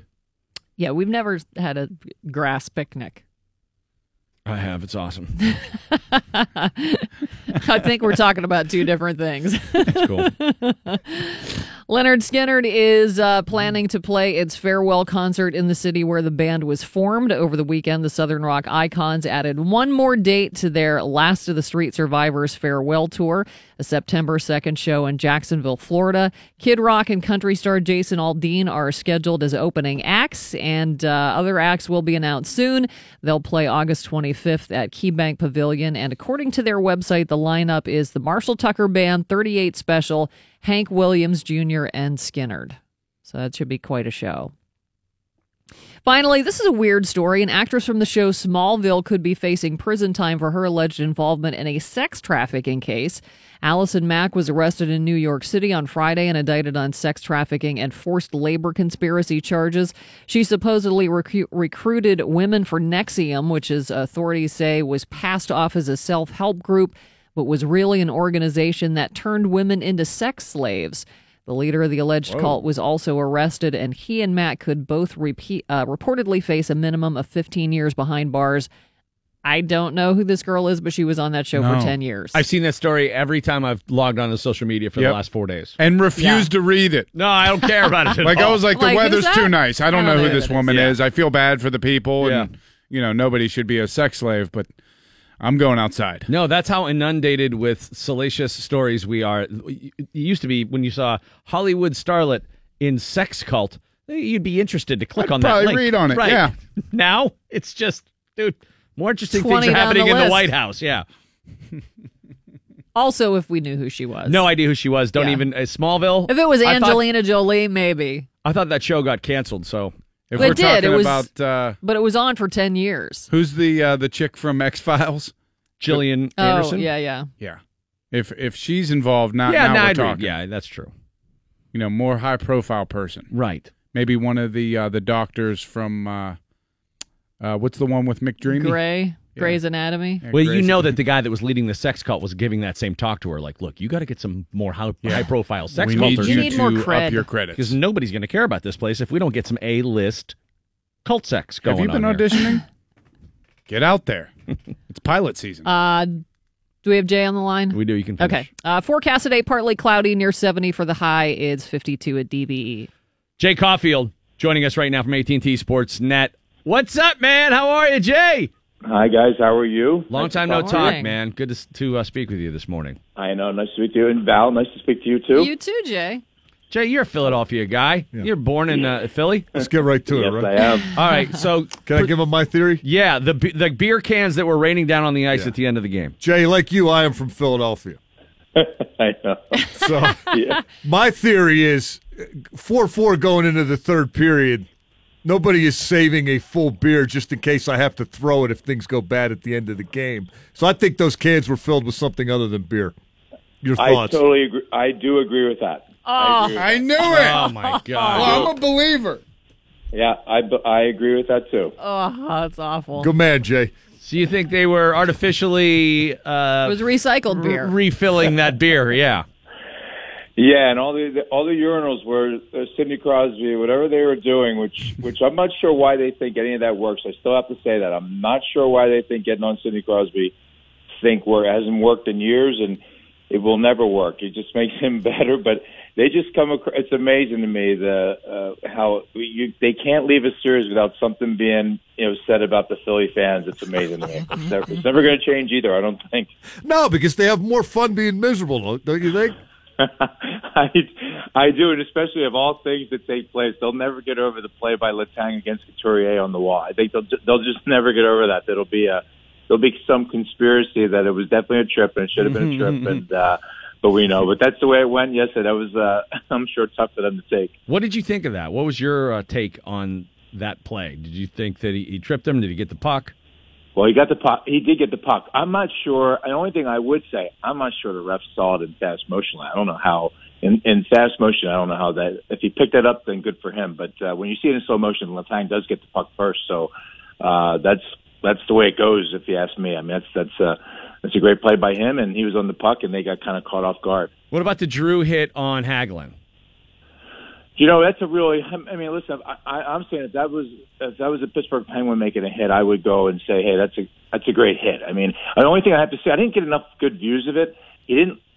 When a player makes a hit and his skates are still on the ice, that's one thing. And a lot of times when they go through the body or through a hit, they might come up out of their skates off the ice a little bit. Then I still think it was maybe a step. I think it's a step late. It could be late, and targeting the head are the things that they could look at for it.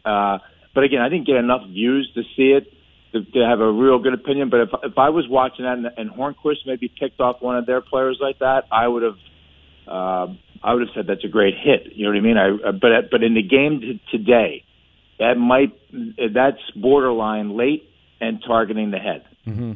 But it's the borderline late part. It's a non-call that we've seen many times. Yeah, it's part. That's just in my opinion, and I know that there might be a lot of people that disagree. In my opinion, that's still part of the game of hockey a little bit. That's still part of the game. He picked him off. He came around the net.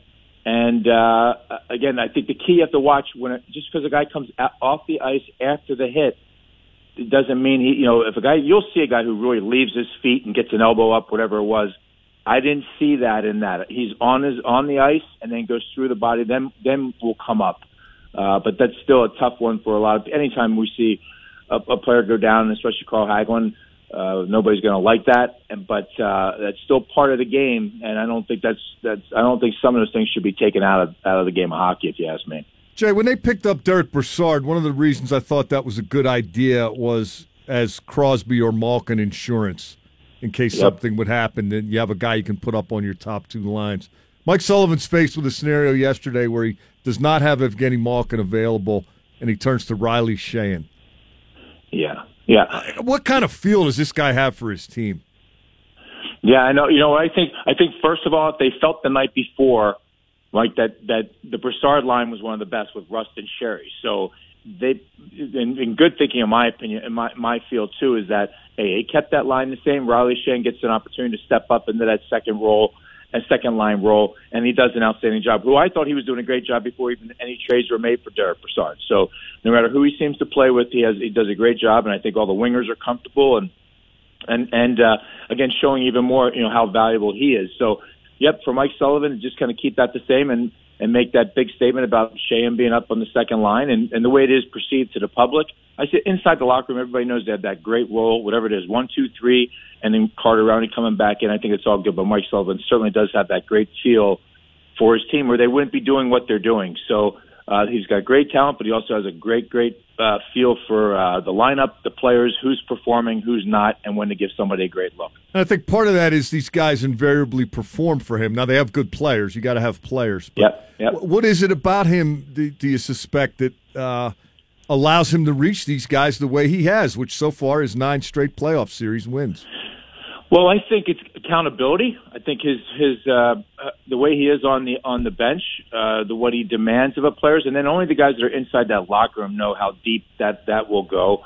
But I think if you have a guy that if you see, for example, maybe Brian Rust, if he took a penalty in the first game or two and Mike Sullivan doesn't like that, and what a performer Brian Rust is, and still maybe making, holding him accountable and saying, wait, we don't want these penalties in the offensive zone. Make them go 200 feet. Don't create it down that situation. Don't give him a penalty there. I think he holds guys accountable. He demands it. He has the respect. And obviously a guy who's won 2 cups in a row. But he almost from the moment he got behind the bench, he's had that feel, and the players have reacted to it, and the team has responded. And like you said, you have to have good players. But look at yesterday, Matt Murray. They've got, the Flyers score 4 goals. They're up 4-2. It didn't stop the Penguins. And I think all the fans, everybody has the same feel.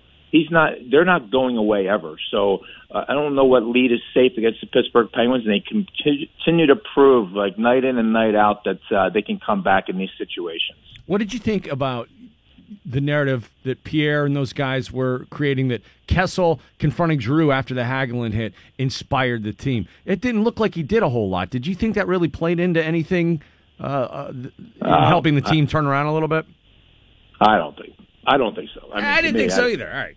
Yeah, I just, what I like, the part that I like, I'm not saying I don't mind I'm not saying anything about what Kessel did. That's fine. That's great. Right. I mean, that part's great. I like when you see Gensel, Letang, everybody going after Giroux all at one time. I mean, those kind of things. I thought what Kessel did, that part's great. I thought the guys all going after him, everybody taking a shot at him whenever they could. I like that. That's the part that I thought was more impactful. Within the context of the game.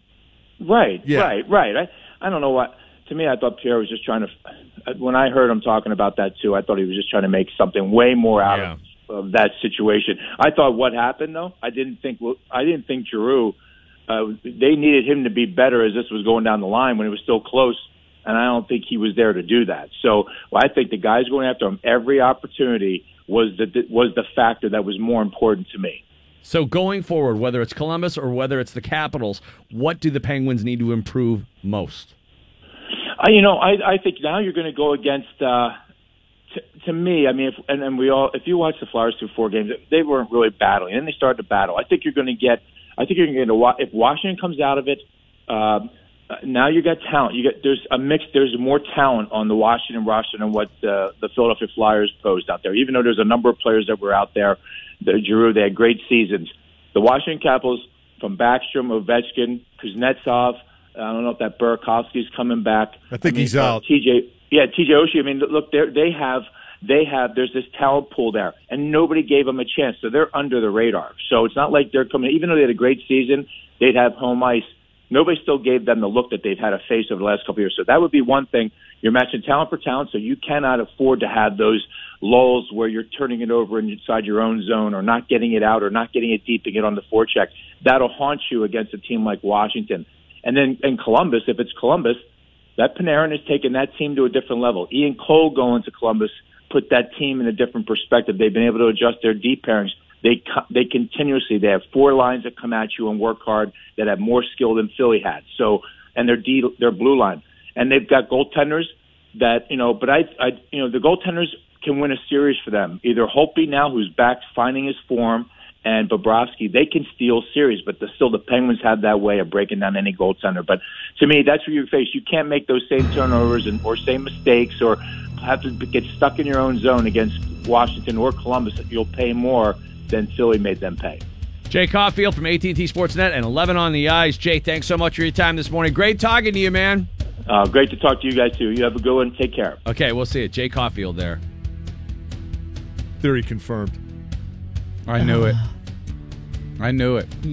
Here's the only reason I think it didn't happen. Time will tell if that's what went down, because if people were actually urinating in beers and throwing them on the ice, somebody took pictures of that and it'll end up on Barstool. Yeah, that's probably a pretty good theory. So if it doesn't end up on one of those social media sites, whether it's Barstool, Deadspin, or Take a Pic. Because I'm guessing not all of them took the trouble to go into the men's room and load up the beer and then... Oh, no, it would be right there, yeah. And I just don't see that happening. I just don't. But...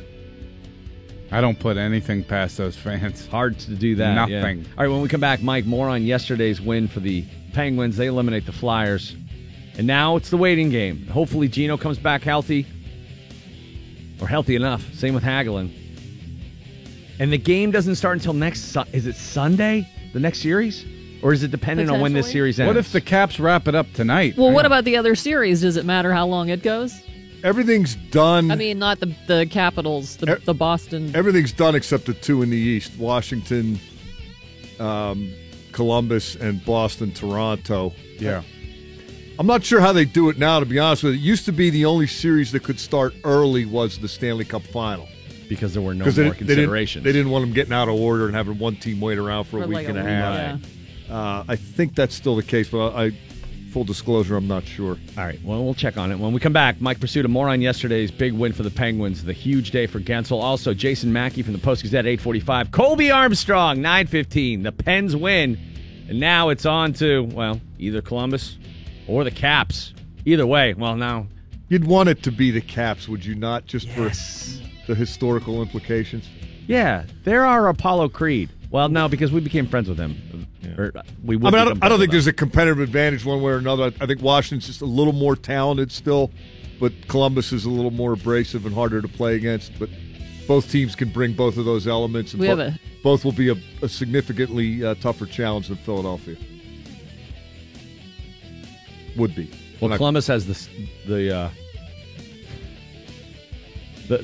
sixth man. The fifth line. That cannon's pretty cool. Equal driving distance to both. Easy to go to away games. Yeah. There you go. When we come back, Mike Pursuta. Don't forget, DVE announced the big Halloween party with Alice Cooper this year, Friday, October 26th. Stage AE tickets on sale Friday and pre-sale Thursday, April 26th, 10 a.m. And the password there is North. So pretty cool Halloween party for you for DVE this year. Alice Cooper. DVE Sports. Mike Pursuta with your sports right now on the DVE Morning Show. And Gensel's 4 goals lead the Penguins past the Flyers in Game 6. 8-5, Penguins over the Flyers in Game 6. Penguins win it in 6. Sports this hour brought to you by BobbyRayHall.com. Before we get to Jake Gensel's historic afternoon, I wanted to pick up where we left off with Jake Caulfield and talk about Mike Sullivan a little bit. I am still the putting Riley Sheahan up on the second line is not a move I would have made. I thought that Brassard was here in part to be that guy, and he wasn't. And Pierre talked about it a little bit at the start of the broadcast, and he said that he thought that the Brassard, Sherry, Rust line had been the Penguins' best line in Game 5, and there's some merit to that. So I get, you know, if you have a hole, plug it once, don't create another hole to fix the first one. But that is a intuitive move, I would say. But do you think maybe the success of the HBK line in the past is what has led him to sort of think the importance of fortifying that third line and how that can really be something that pays dividends in the future? He strikes me as a guy who's willing to make a move early in series that will pay off later down the road. Yeah, I get a little of that, but I still don't think you try to keep a fortified third line at the expense of your best possible second line.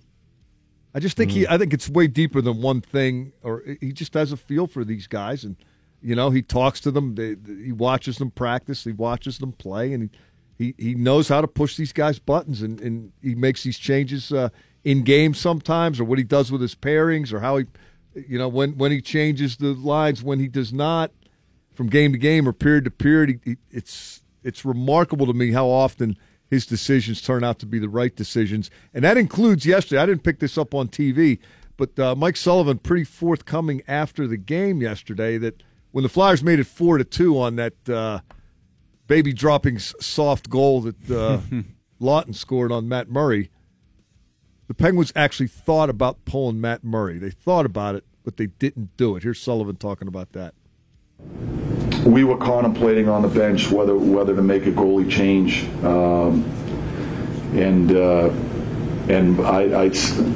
my gut was telling me to stay with Matt. That he's such a battler, and some of the goals it was a crazy game in that regard. The way some of the goals were scored, so it was.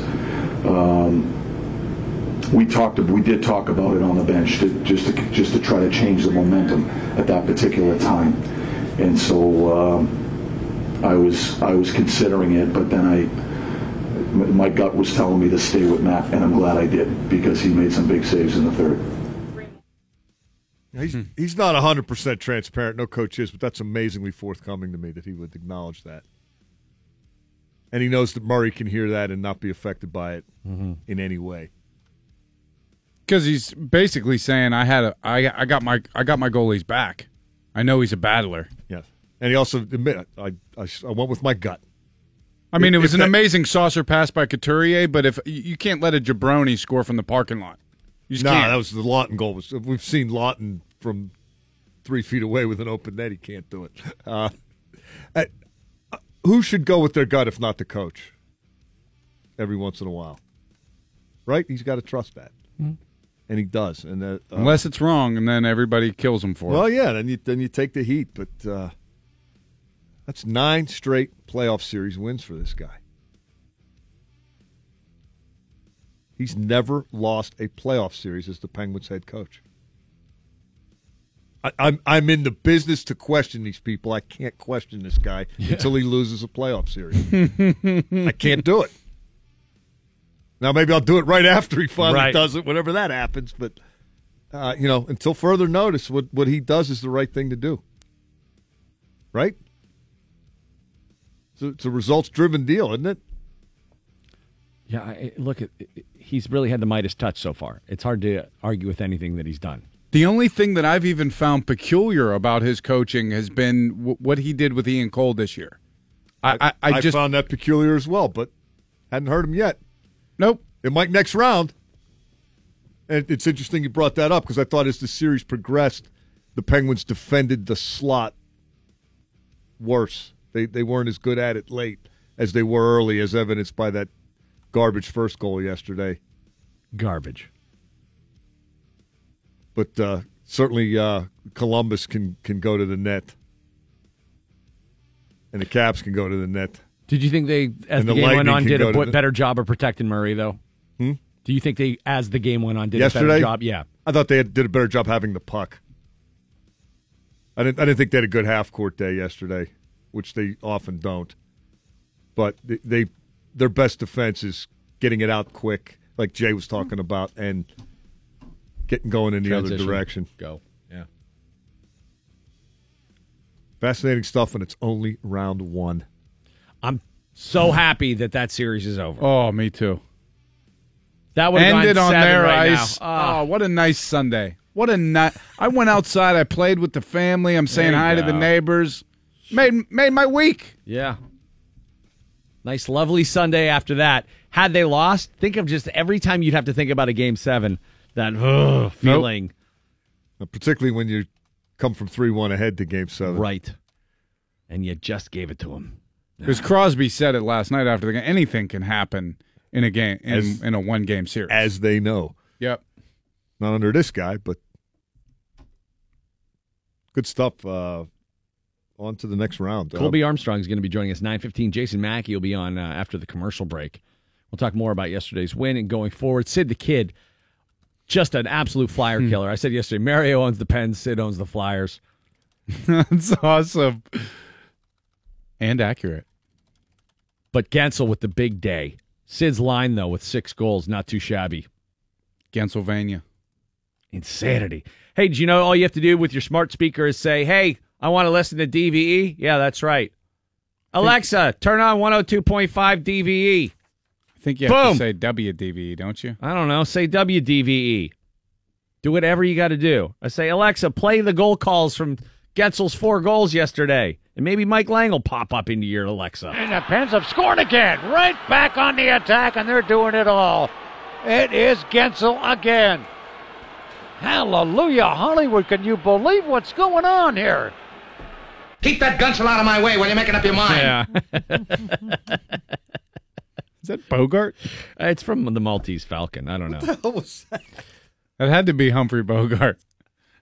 Jason Mackey, when we come back, you listen to the DVE Morning Show anytime using the iHeartRadio app, too. Just search DVE. Randy Bauman and the DVE Morning Show. Bill Crawford, Val Porter, Mike Pursuta joining us right now. Jason Mackey from the Post-Gazette. Good morning, Jason. How are you, man? Doing great. Thanks for having me. First of all, when the beers came raining down onto the ice there yesterday. The beer cans. Yeah, they came raining down on the ice yesterday. Jay Caulfield and Mike Pursuta think it's quite possible Philly fans were filling them up with alternate volume besides the beer that they probably already drank from the can. I'm not so sure if you witnessed anything like that, but did it look as bad in the arena as it did on TV? Yes, it did. And your term for alternate volume I find very, very, very funny, although, man, I mean, they have bathrooms out there, right? What are you doing? It was ugly. I don't think there's any other way to put it. I mean, I think it's sad and pathetic, and I can't imagine a scenario like that ever happening in Pittsburgh. If they would, flop to the Capitals or the Blue Jackets next round, I just don't see it happening, and it's just sad that it occurs there. There's been some towels and stuff thrown on the ice at Penguins games. That's different. Yeah, it seems a little innocuous. Full beers flying through the air with the potential to hurt somebody. See, I think, Jason, that they were honoring Guentzel there with the because he had the Labatt trick, which is 4 goals. They were just showering him. Yeah, right. Honoring young I Jake. also question the intelligence of somebody who's peeing in a beer can. Mm-hmm. Like, think about that. I mean, that's probably not the wisest move. Well, unless you want to throw it and you need some ballast to get the trajectory you're looking for. Or you're tailgating for a Kenny Chesney concert. Good heaving weight. I guess so. I wouldn't do it personally, but no, disgusting to contemplate no matter what. But no, it's kind of like a lawn dart. You have to have some weight in it for it to go a distance. Right, because God forbid you just hang on to the can. Right, and not throw it on the ice. Well, that's not an option. Well, hang on to your can because we're either playing the Blue Jackets or the Caps coming up here after beating the Flyers. We get to sit down for a couple days and heal up whatever's ailing the lower body injury for Gino, whatever's going on with Hagelin there. But let me ask you this. First off, who's your MVP for the Penguins in that series? Oh, boy. I guess it's got to be Guentzel, maybe Sid, Murray. I mean, those are my top 3. And I just think it's easier to sort of look past what Murray did because of how he was in Game 6, and I didn't think he was very good. But I don't know. Can we split it 3 ways and give it to those 3? I have a tough time picking one of the 3 because they're different moments of dominance. Those would be my 3. I don't know who I'd pick, honestly. Did you think yesterday, would you have said that Letang had a good game? Or are you in the camp of Penguins fans who seem to think the bad penalties outweighed the 3 assists? Yeah, I was fine with Letang yesterday, although he could have had one more penalty, too. That was absolutely a trip. I heard his defense of it. I was right next to him when he was saying he was playing the puck. And, well, you might have been playing the puck, Chris, but you took the guy's legs out from under him, and he fell down. And by definition, a lot of times that's a trip. But you're the first person today to say that. Everybody else we've asked about it has said he got to the puck first and one-handed it. all right. I mean, I thought that looked like a trip from the. No, angle it definitely that I saw, looked but- like a trip. No doubt about Yeah. it. I guess I can understand the argument either way, but no, I don't think I'm as reactionary on Letang as some people, or maybe reactionary is not the right word. It's just, I think you have to live with some of the bad to get the good. I mean, that's just the way he plays the game. That's right. His emotional level. Sometimes it spills over. To me, I want him doing stuff like that, and I'm going to live with some of the mistakes. And, you know, for the 3 assists, and I thought he was actually pretty good by and large this series. If I'm Mike Sullivan, if I'm coaching this team, I don't want Chris Letang playing a boring game. I don't want him playing 21 minutes a night. I feel like he's at his best when he's kind of at that edge. Were you at all surprised at the way they deployed the lines, specifically keeping the Broussard line together and bumping Sheahan up to the second line? I wasn't, Mike, just because they're really high on Riley Sheahan right now, and I think as they should be. He's really developed a lot this season, and I know that Sullivan has been trying to find the right fit for Sherry or for Broussard and to put Sherry and Rust around him. They feel like there's sort of specific ingredients and they need to put with Derek Broussard. Guys can kind of get the puck, and I think they sort of regretted not putting Rust with Broussard earlier. So, no, the combination of those things, I think, is why you saw what you saw. And I was really impressed with Riley Sheahan and how he was just Riley Sheahan. He didn't try to be Evgeny Malkin. I think a lot of guys you might put in that role and they try to do a bunch of stupid stuff. But Sheahan was really good at playing within himself and not, you know, just not getting out of position. Just playing his game and doing it well with Kessel and Hagelin. I thought that line was excellent. When you say try to be Malkin and do stupid stuff, do you mean try to overhandle the puck and go 1-on-3, or do you mean take a retaliation penalty or take a double minor? Sorry, thank you. I should have clarified that. I meant more go 1-on-3. And yeah, I thought you did. The puck and cut through the neutral zone, but yeah, I guess you want to avoid the third period offensive zone penalty at the worst possible time as well. Would you put, at least in the list of most valuable players for the Penguins, Gudis, since he was kind of doing his Letang impression, except without the skill? What in the world was he doing yesterday? Brutal. Between that and him seemingly trying to kill Sean Couturier, does he? Maybe he wants to get out of Philadelphia. I think we're discounting that idea. Well, that's no way to do it. Taking a bunch of dumb penalties and trying to kill people, they're going to put up a statue. Score some goals, they'll get rid of you. Or stop the puck. He should pretend that he could play goaltender. And I don't know, maybe it'd be more than pretending. If he did well, they'd definitely get rid of him. But I, for the life of me, don't understand what the heck Radko Gudas was doing yesterday. It was great theater, but he was terrible. He was absolutely terrible. I can't remember a worse performance in a playoff game for a defenseman or for anybody, really, than what he did.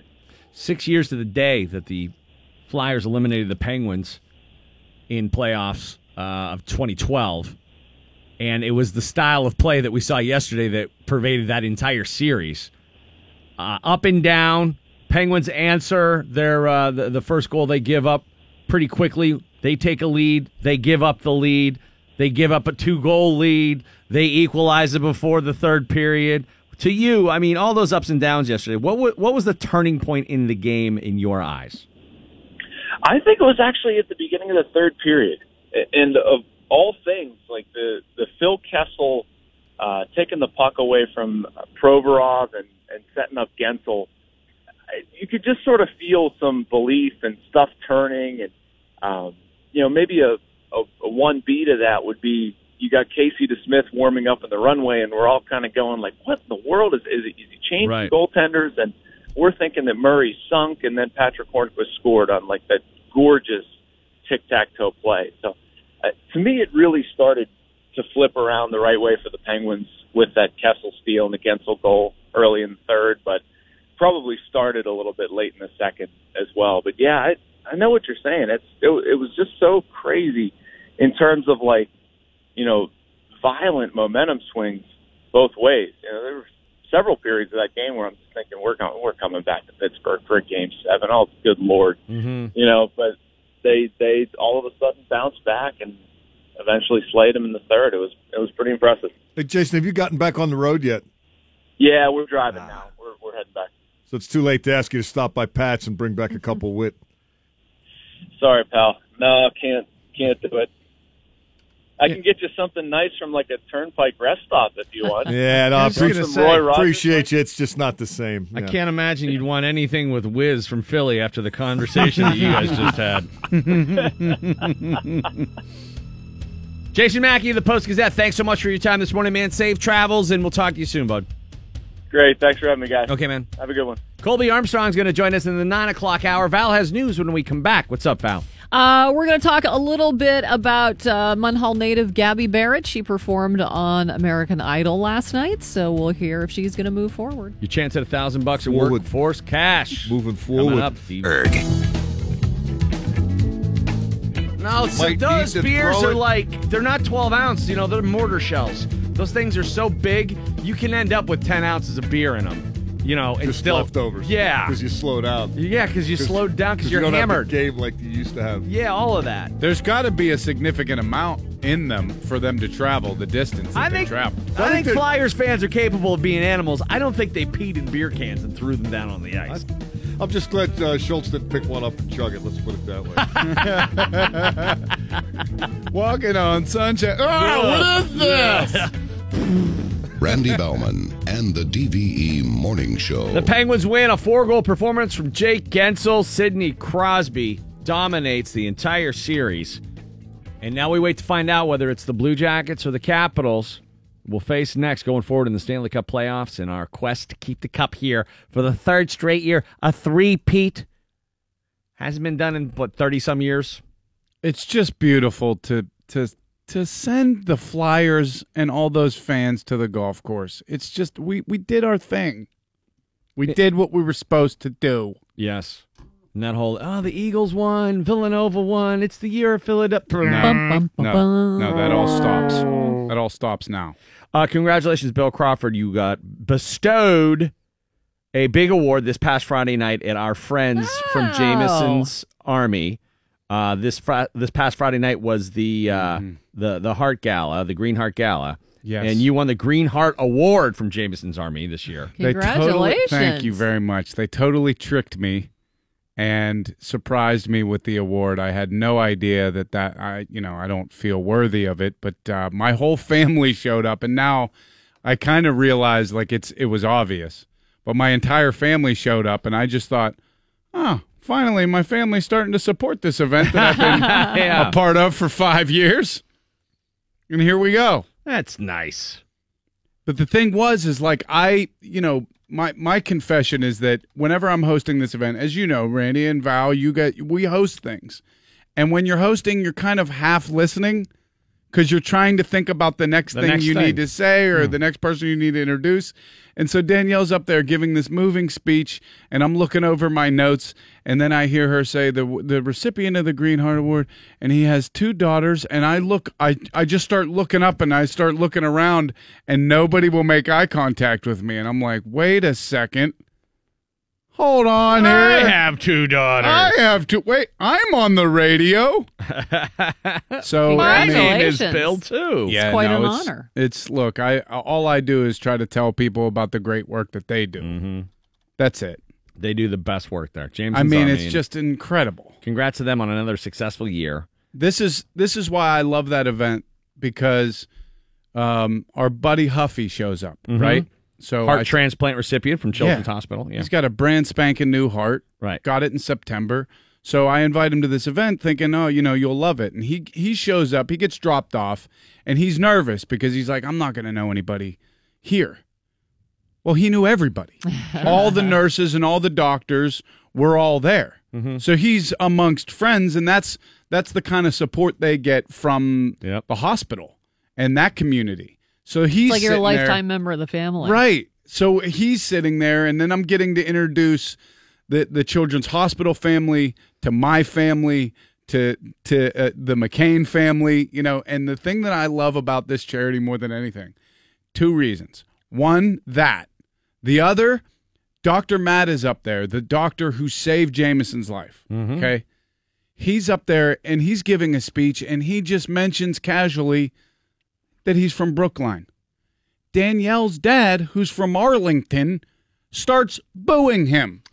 He starts booing the doctor that saved his grandson's life because he's from the wrong neighborhood. That's and, so awesome. And that's why I love, they're just like me. It's like all of a sudden, on one hand, we're raising awareness for CHD, and on the other hand, everybody's backing that ass up to Juvenile. Yeah, I like to throw down at the end of that party. It usually crazy. It's pretty insane at that party. So congrats again to you, Bill. No, Yeah, and look, to high praise. Good again, honor, well deserved.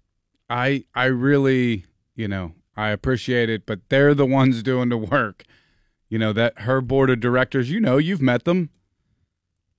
That army of generals and lieutenants that are in charge of Jameson's army they are badasses. No doubt about it.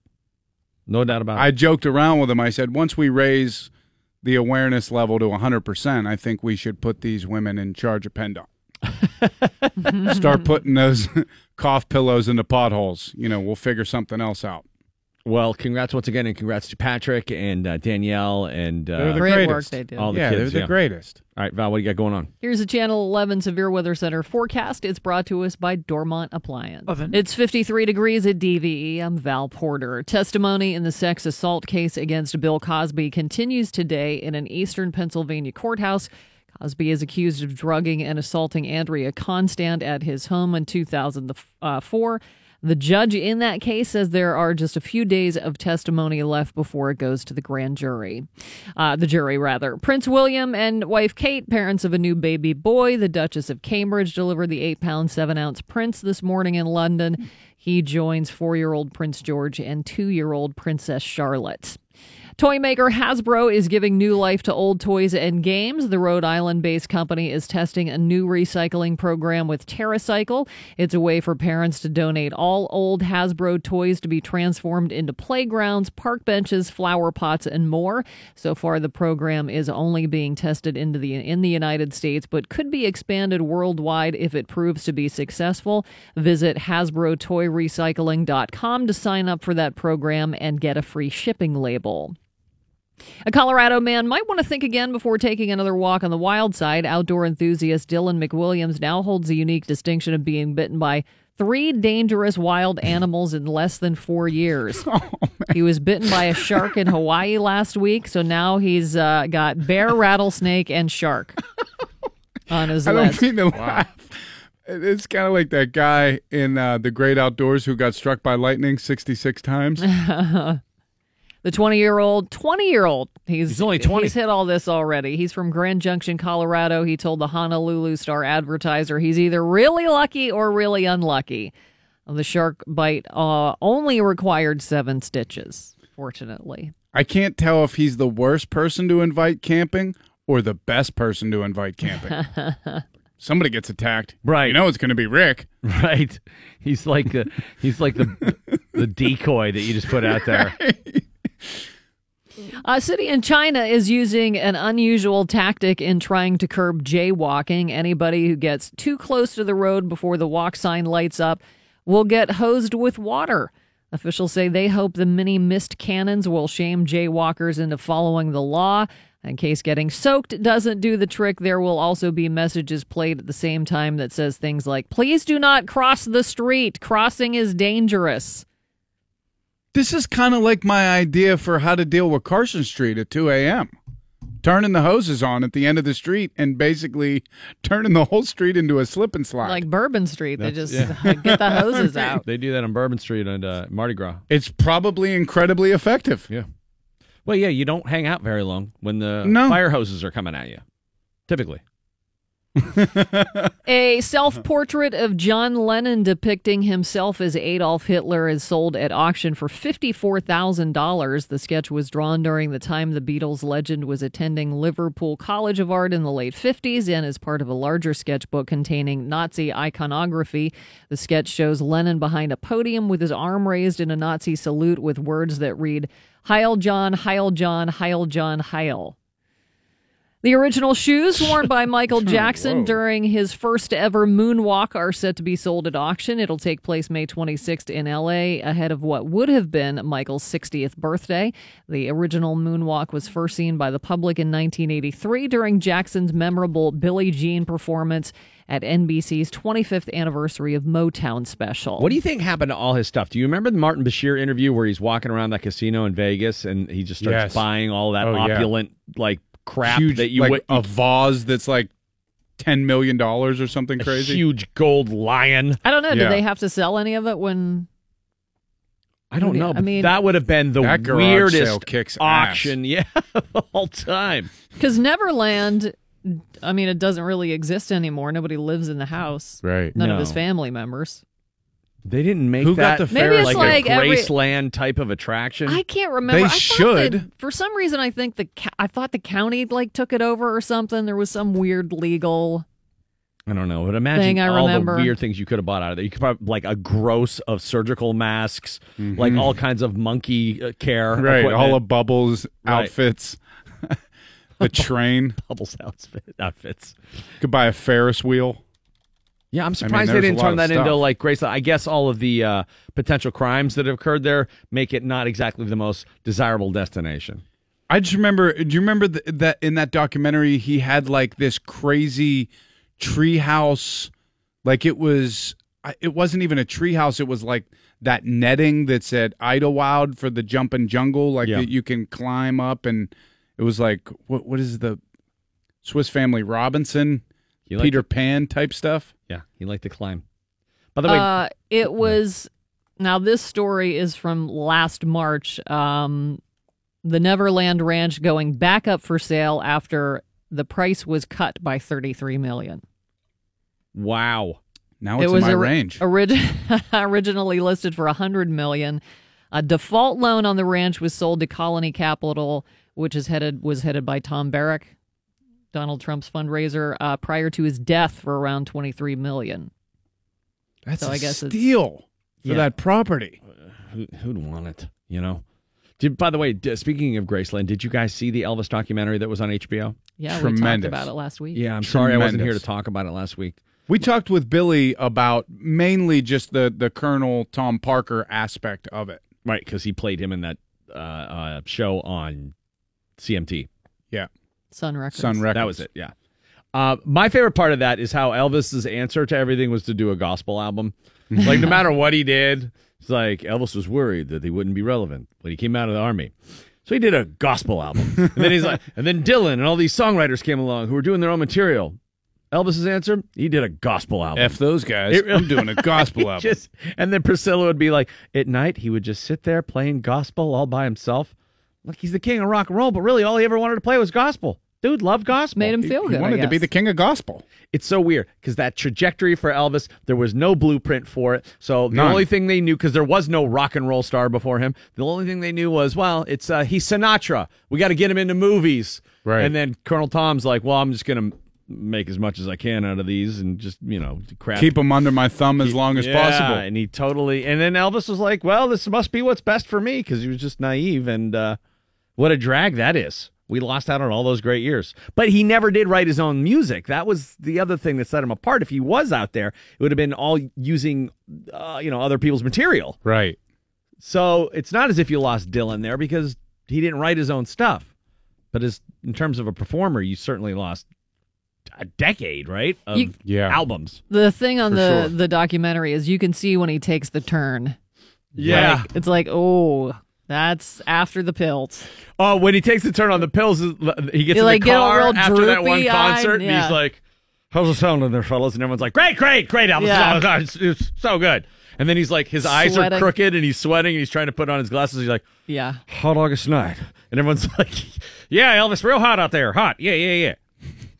Forecast today, partly cloudy, near 70 for the high. It's 53 at DVE. I would be an awesome henchman like that. I'd be so good at yeah, absolutely. Oh, yeah, boss. You sure. got it. Sure Hell thing. Yeah, King. One thing that I love stylistically about the documentary was, number one, Tom Petty and Bruce Springsteen telling the story. Tom Petty was amazingly insightful.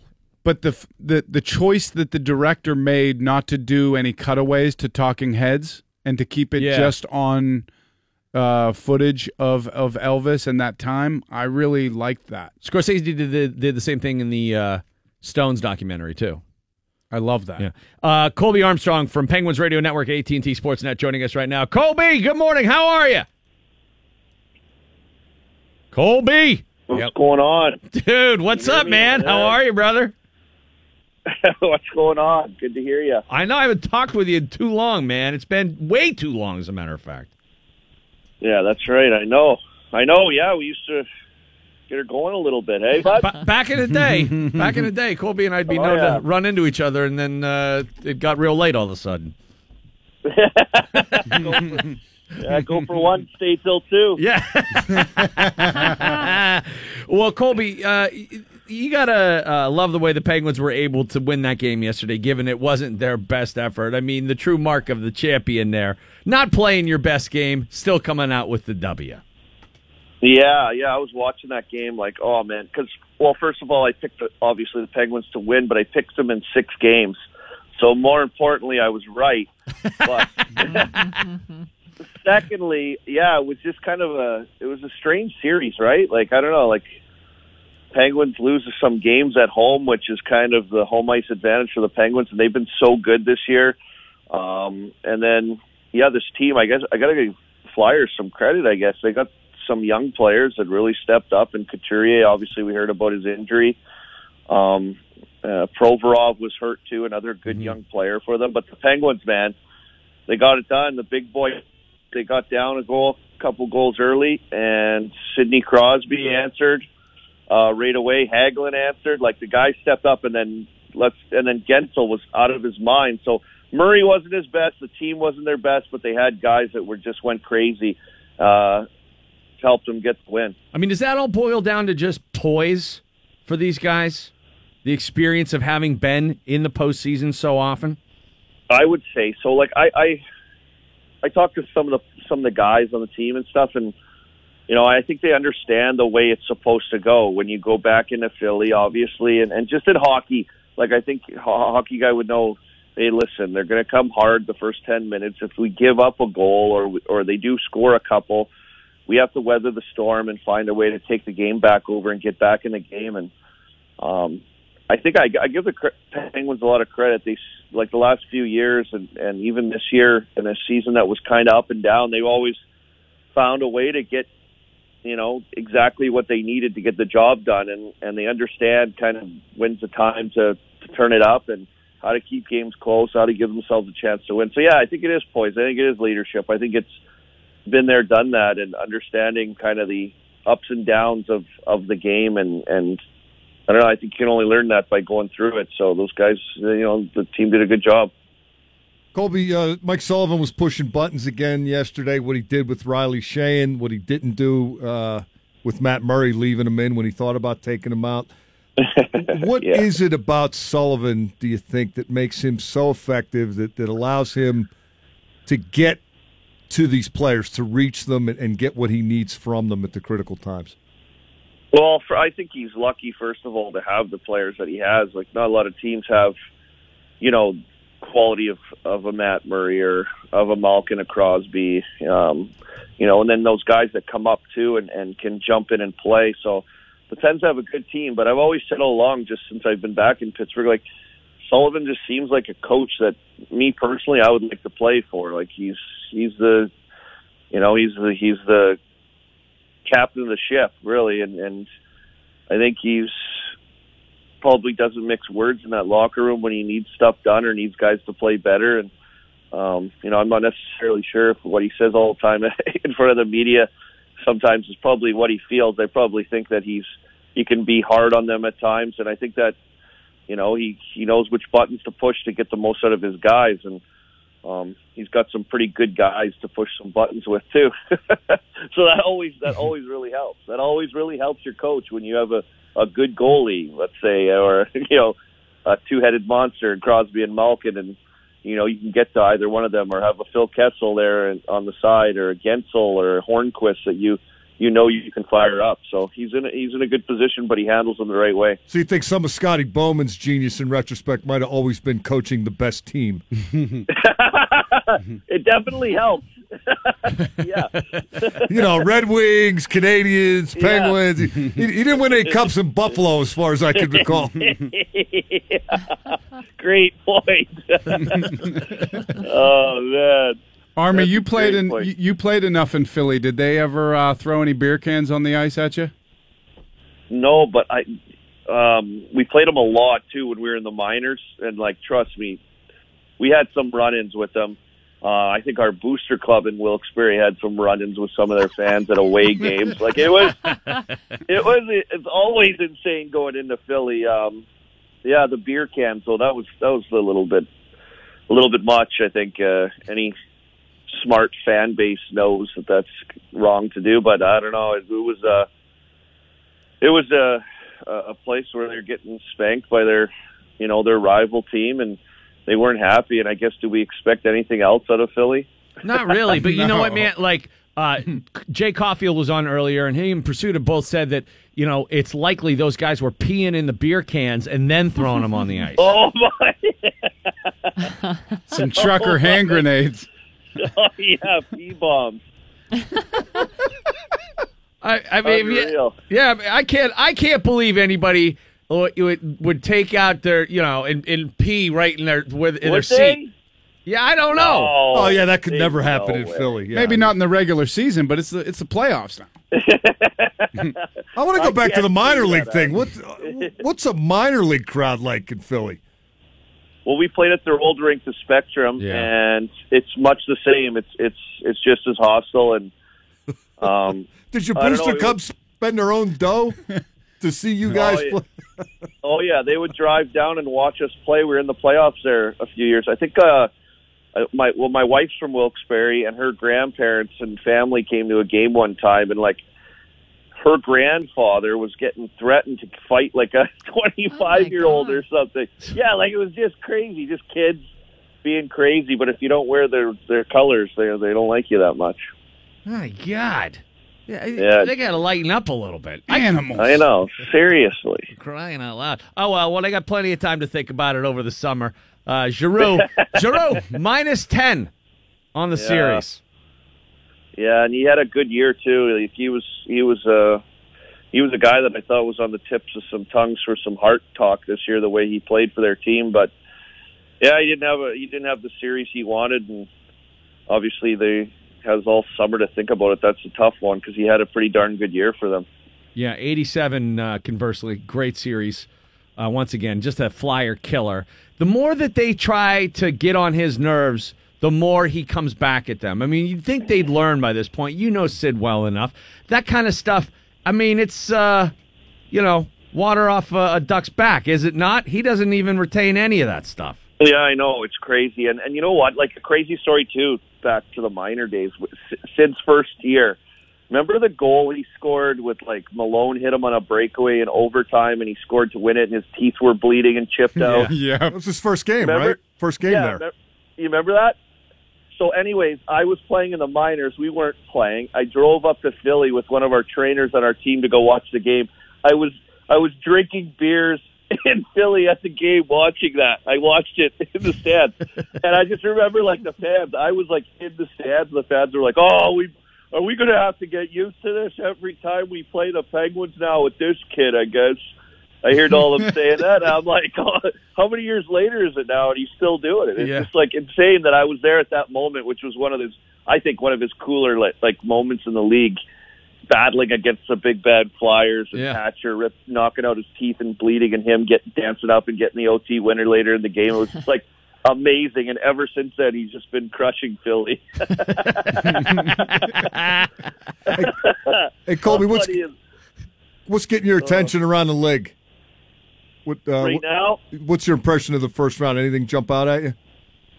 Well, I think it's been kind of weird. I think the impression I've kind of gotten just looking at it is backup goaltenders.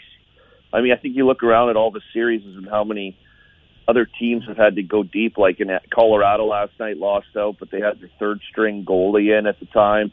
And it didn't start out that way, but it ended that way. And also what's catching my eye is what's going to happen tonight with the Capitals and Blue Jackets. That's who the Penguins will be playing next, one of those two teams. So Do you see a better matchup one way or the other for Pittsburgh? I don't think so. I think one team's top 6 forwards are a lot better with Washington, and they still have some question marks with Holtby or Grubauer in net too.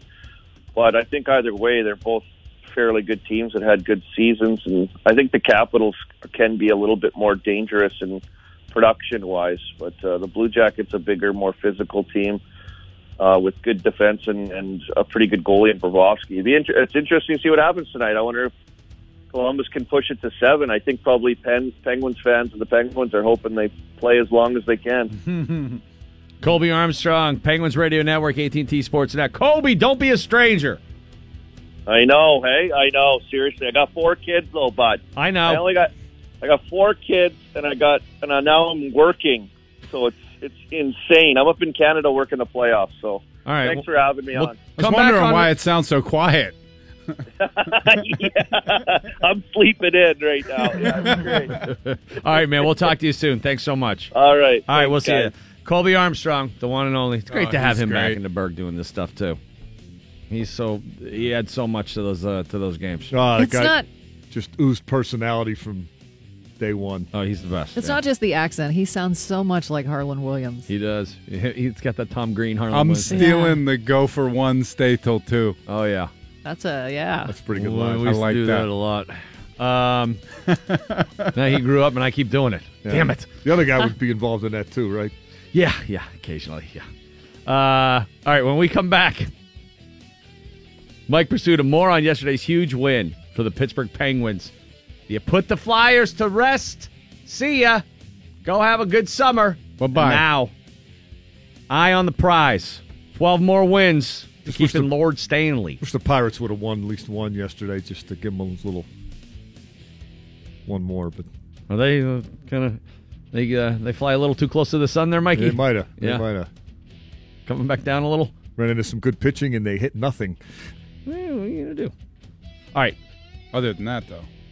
Mike Pursuta with the full report when we come back. Don't forget, we announced it earlier this morning, the DVE Halloween party this year, Friday, October 26th, Stage AE. Alice Cooper! Boom! Tickets are $45. They go on sale this Friday, April 27th at 10 a.m.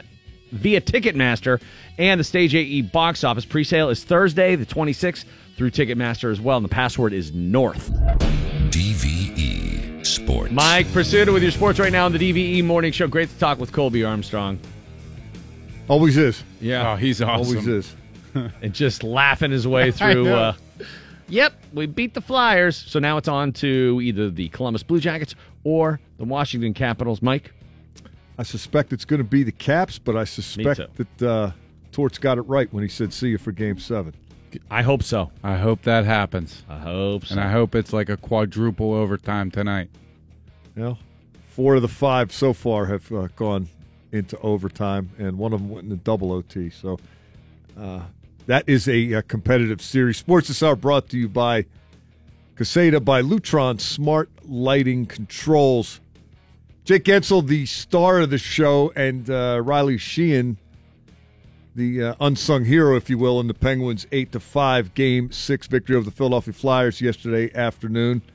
Gensel with 4 goals and an assist in helping the Penguins get off the deck a couple of times. They were down 1-0 early, battled back to lead 2-1. All of a sudden, midway in the second, it was a 4-2 deficit, and then the Pens in general and Gensel in particular went to work. He scored an NHL-leading 13 playoff goals. Last year, he's got 6 of them already. This year, tied with Sidney Crosby for the league lead. Jake Gensel just doing what he thinks he ought to do at playoff time, not necessarily trying to rise to the occasion, but just play a playoff-style game.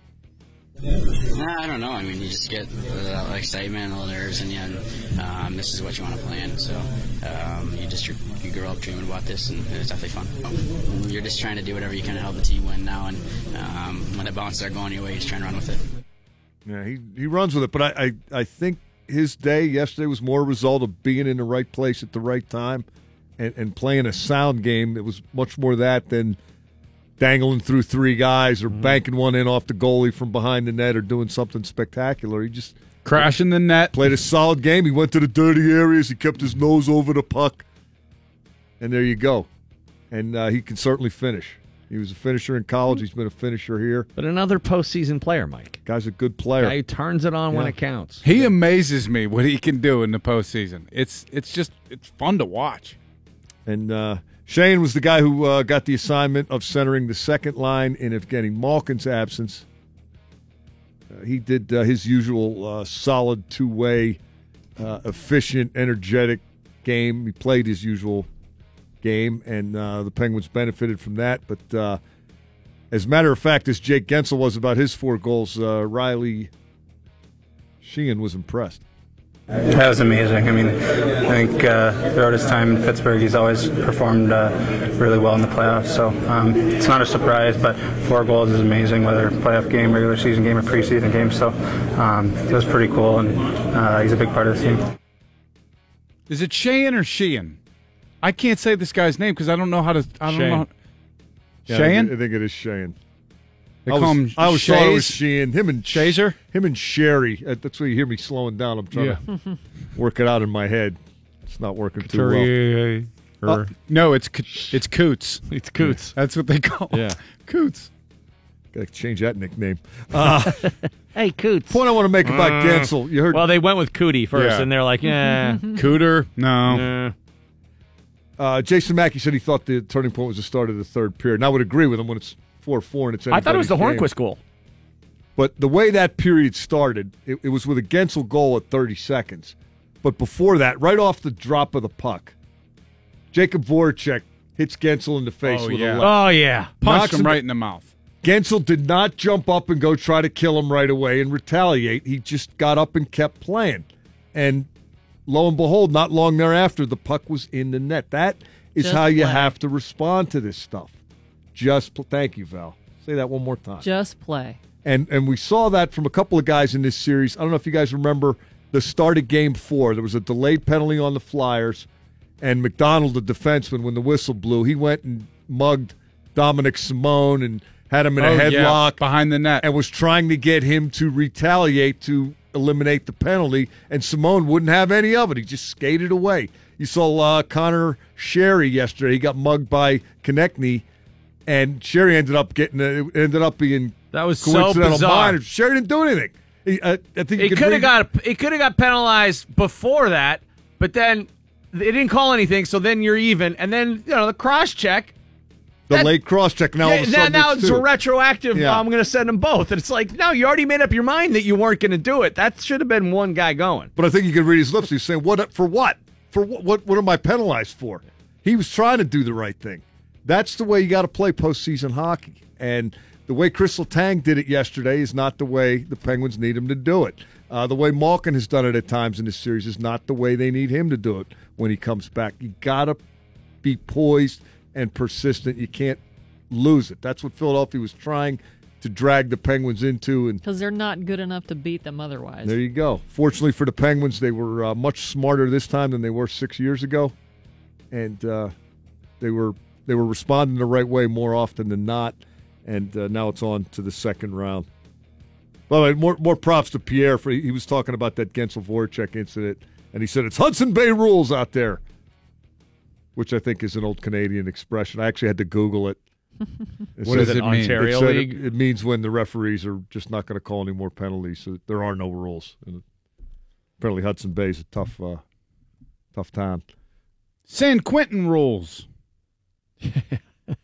Rikers Island rules out there. Gensel could have got up and lost his mind after that. And it's probably difficult to get punched in the mouth and not get up and lose your mind. But especially because a guy of that size, there's probably an impulse that you want to prove that you're tough enough, and you don't want to just let them roll over you. But if you can keep your head while others around you are losing theirs, then they're going to be the ones without a head. How about the apple by Gensel last night through the legs? Beautiful play. I mean, But kid again, had a magical game. They're going to the net. They're driving, and that was some good stuff. Pens win. Oh, you know what? Nine straight series. Before we get out of here, just give you a little reaction from the Flyers. Wayne Simmons, who, hey, welcome to the series. He finally showed up. I know, right? I think he's hurt too. But you were asking me about defending the net earlier. I thought Simmons was crashing the cage. Yeah. He looked like Wayne Simmons yesterday for whatever For reason. checking, I mean, he provided really the screen physical on that one goal, Yeah, didn't he? on the McDonald goal from the point. He said of the Penguins, quote, "They just keep coming at you. Got to give them credit. They're a good team." And Dave Haxtell, the head coach of the Flyers, said, quote, "If you make mistakes, if you give them the puck back too easily, they can make you pay quickly," and they did that. And that was really – Philadelphia just hemorrhaged turnovers yesterday. Hemorrhaged turnovers. Some of their best players, too. Provorov. Giroux Coughed the biscuit up in Giroux his own did it. end. Provorov did it. Some of their worst players. Provorov Gudis was hurt there. That third Gudis period, did he it. didn't Yeah. look like he could skate. Oh, yeah, I think Simmons is hurt, too. I mean, they said Provorov's got a shoulder and Couturier had the MCL. I think Simmons has an injury, too, that hasn't come out yet. But How the hell can you skate on an MCL tear? Yeah, I thought you couldn't even walk. Put up a hat trick. Wrap it up, shoot it up, and have at it, I guess. Too much, man. Too much. All right, quick break. We'll be right back here on DVE. It's the DVE Morning Show. The Penguins scored more playoff goals in the Wells Fargo Center in the past 3 games than the Flyers scored in the past 6 years. Oh, my God. Well, they didn't score any last year, right? Right. Well, that's the point. Yeah. So, offensively. How about this? 13 goals yesterday? More goals in that game combined than in the entire Vegas Kings series. How about Wow. Whoa. 13-10. Ooh, what were shots on goal yesterday? Because they did the Had question to be before under the game. 30. 28-26 Pittsburgh. Yeah. Held him to under 30 shots every game in the series. It was so great. We gave up that goal. It looked sloppy. It looked like, oh, good, here we go. Slappy Penguins in Game 6, and then we're going to have to come back here. You know, I immediately went to this game's over. Oh, you had to go to the scenario. dark place. That's what Because I did. right before that, you heard Malkin wasn't out there for the practice or for the warm-up, so you're like, oh, God, Gino's out. They score early. This is going to get out of hand, isn't it? This is how quickly that feeling went away. Sidney Crosby awaits the drop of the puck here from the linesman. He'll pull up. Called to duty to go up against Sid last game, and here's Letang after the shot, rebound, score. Crosby puts it in. The Pins have tied it. Letang got the shot away off the pad of Neuvert, and Sidney Crosby has scored again. For the Penguins, the league-leading goal scorer. It is 1-1. And that was a good play by Letang. You hear Sullivan talk about that all the time. Get the puck on the net. The defense breaks down. Often the second opportunity comes after a play like that, as opposed to passing it around the perimeter or trying to make the perfect pass or the extra pass. Just get it to the net, and invariably you get it in. It just seemed like at that point, like, I don't know what I'm worried about. These guys are going to figure out how to stay in the game. Then they go down by 2. I'm thinking, all right, if they can cut it to 1 here before the end of the second period. But no. I didn't have a good feeling after the Lawton goal because I thought if Murray's going to check out, then that's going to be It was a bad goal. Hard to overcome, yeah. Bad goal. And not that I'm down on him, but it was a terrible goal. No, but Casey Smith is not going to instill any sort of you wouldn't think confidence in you as a fan. Like, oh, well, now we're going to be fine. Hornquist overcomes the turnover and gets the big goal. Gensel then goes on to score 4 in a row. A natural 4-trick. I think he just scored again. And then Rusty gets the empty netter there. As the beer cans full of urine come raining down. Golden showers in Philadelphia on the Wells Fargo Center ice as the Penguins knock the Flyers all the way to the golf course. Yes, beautiful. That's right. Oh. They should have let the fans come down and pee the ice away. Just cleared away. Go ahead. You won't need this again. Yeah, just not till September. Go right ahead. Have a nice summer, boys. Don't worry about it. The Jags. Oh yeah. I hate love that Giroux. At one point they had God. the is it a law that you have to have a shot of the Rocky statue if there's an event in Philadelphia? You have to show those steps. And all season long, is it David Bastel? Is that how you say his name? He's been keeping track of the leaderboard on the Greater Pennsylvania Open. Right at the top of the leaderboard at -10, team captain Fraud Giroux. Gostisbehere, -8. Provorov, injured shoulder and all, still managing to put up the -6. I thought Letang was going to take a run with his -3 in Game 5. He seemed like he was feeling it at that point. Patrick with a -5. Manning -4. Filppula -3. Yes, Manning was invisible. The Greater Pennsylvania Open ends with Fraud Giroux atop the leaderboard at -10. A tradition unlike any other. Hit the golf course, Fraud! You human cheese curl. Ah, the Pittsburgh Penguins. Oh, was Gudis on the leaderboard? How could he not have been? I don't know how he wasn't. They said he wouldn't talk to the media yesterday. He's after number the game. 1 on the leaderboard in my heart. Thank you, buddy. Oh, boy. All right. And now it's on to the winner of the Blue Jackets and the Capitals series. Game 6 in that matchup tonight. So hopefully they just beat each other to a bloody pulp. Well, that would be a fun game to go to tonight. Crosby, Hagelin, Hornquist, Gensel, Rust. No Gino. They still put up 8. They're going to need Gino going forward. All right. Yesterday was the first time where I felt like, oh, yeah, this is what it really feels like. Because, early in the series, you're like, we'll get one back next game. You're a little bit invested. Yesterday, I really started feeling it. Yesterday, I was really like, if we lose. You don't want Game 7. No, we lose this, go to Game 7. Oh, that's pressure. Thanks very much to Jay Caulfield from AT&T Sportsnet and 11 on the Ice, Jason Mackey from the Post-Gazette, and the one and only Colby Armstrong. It was so great to talk to my old friend Colby. And hopefully we'll be able to get him on a little more often here as the Pens continue their quest to keep Lord Stanley here in Pittsburgh for the 3rd straight season. 3 leave. Is that how we're saying that? I think yes. so. All right. I didn't want to embrace it yet, but now I figure, we're going to have to. It looks better in print than it is to say it. You got a 3 leave. That sounds like what the Flyers fans were doing into their beer can yesterday. They were 3 leaving themselves. Oh, no, they did a number 3 in there? Mikey Lang. As Konecny takes that puck, 8 seconds to go, just deals it to the corner, and the Flyers will roll in behind their own net. Their season comes to a completion here. And for the Pittsburgh Penguins, they have won this series as time ticks off by defeating the Philadelphia Flyers by the score of 8-5. I'm finished. You stay classy, Pittsburgh. Don't touch your face. I got him dead, Pittsburgh, all day, baby. For now, you guys call me Ronald. Would you not eat my pants? Ronald. Ah!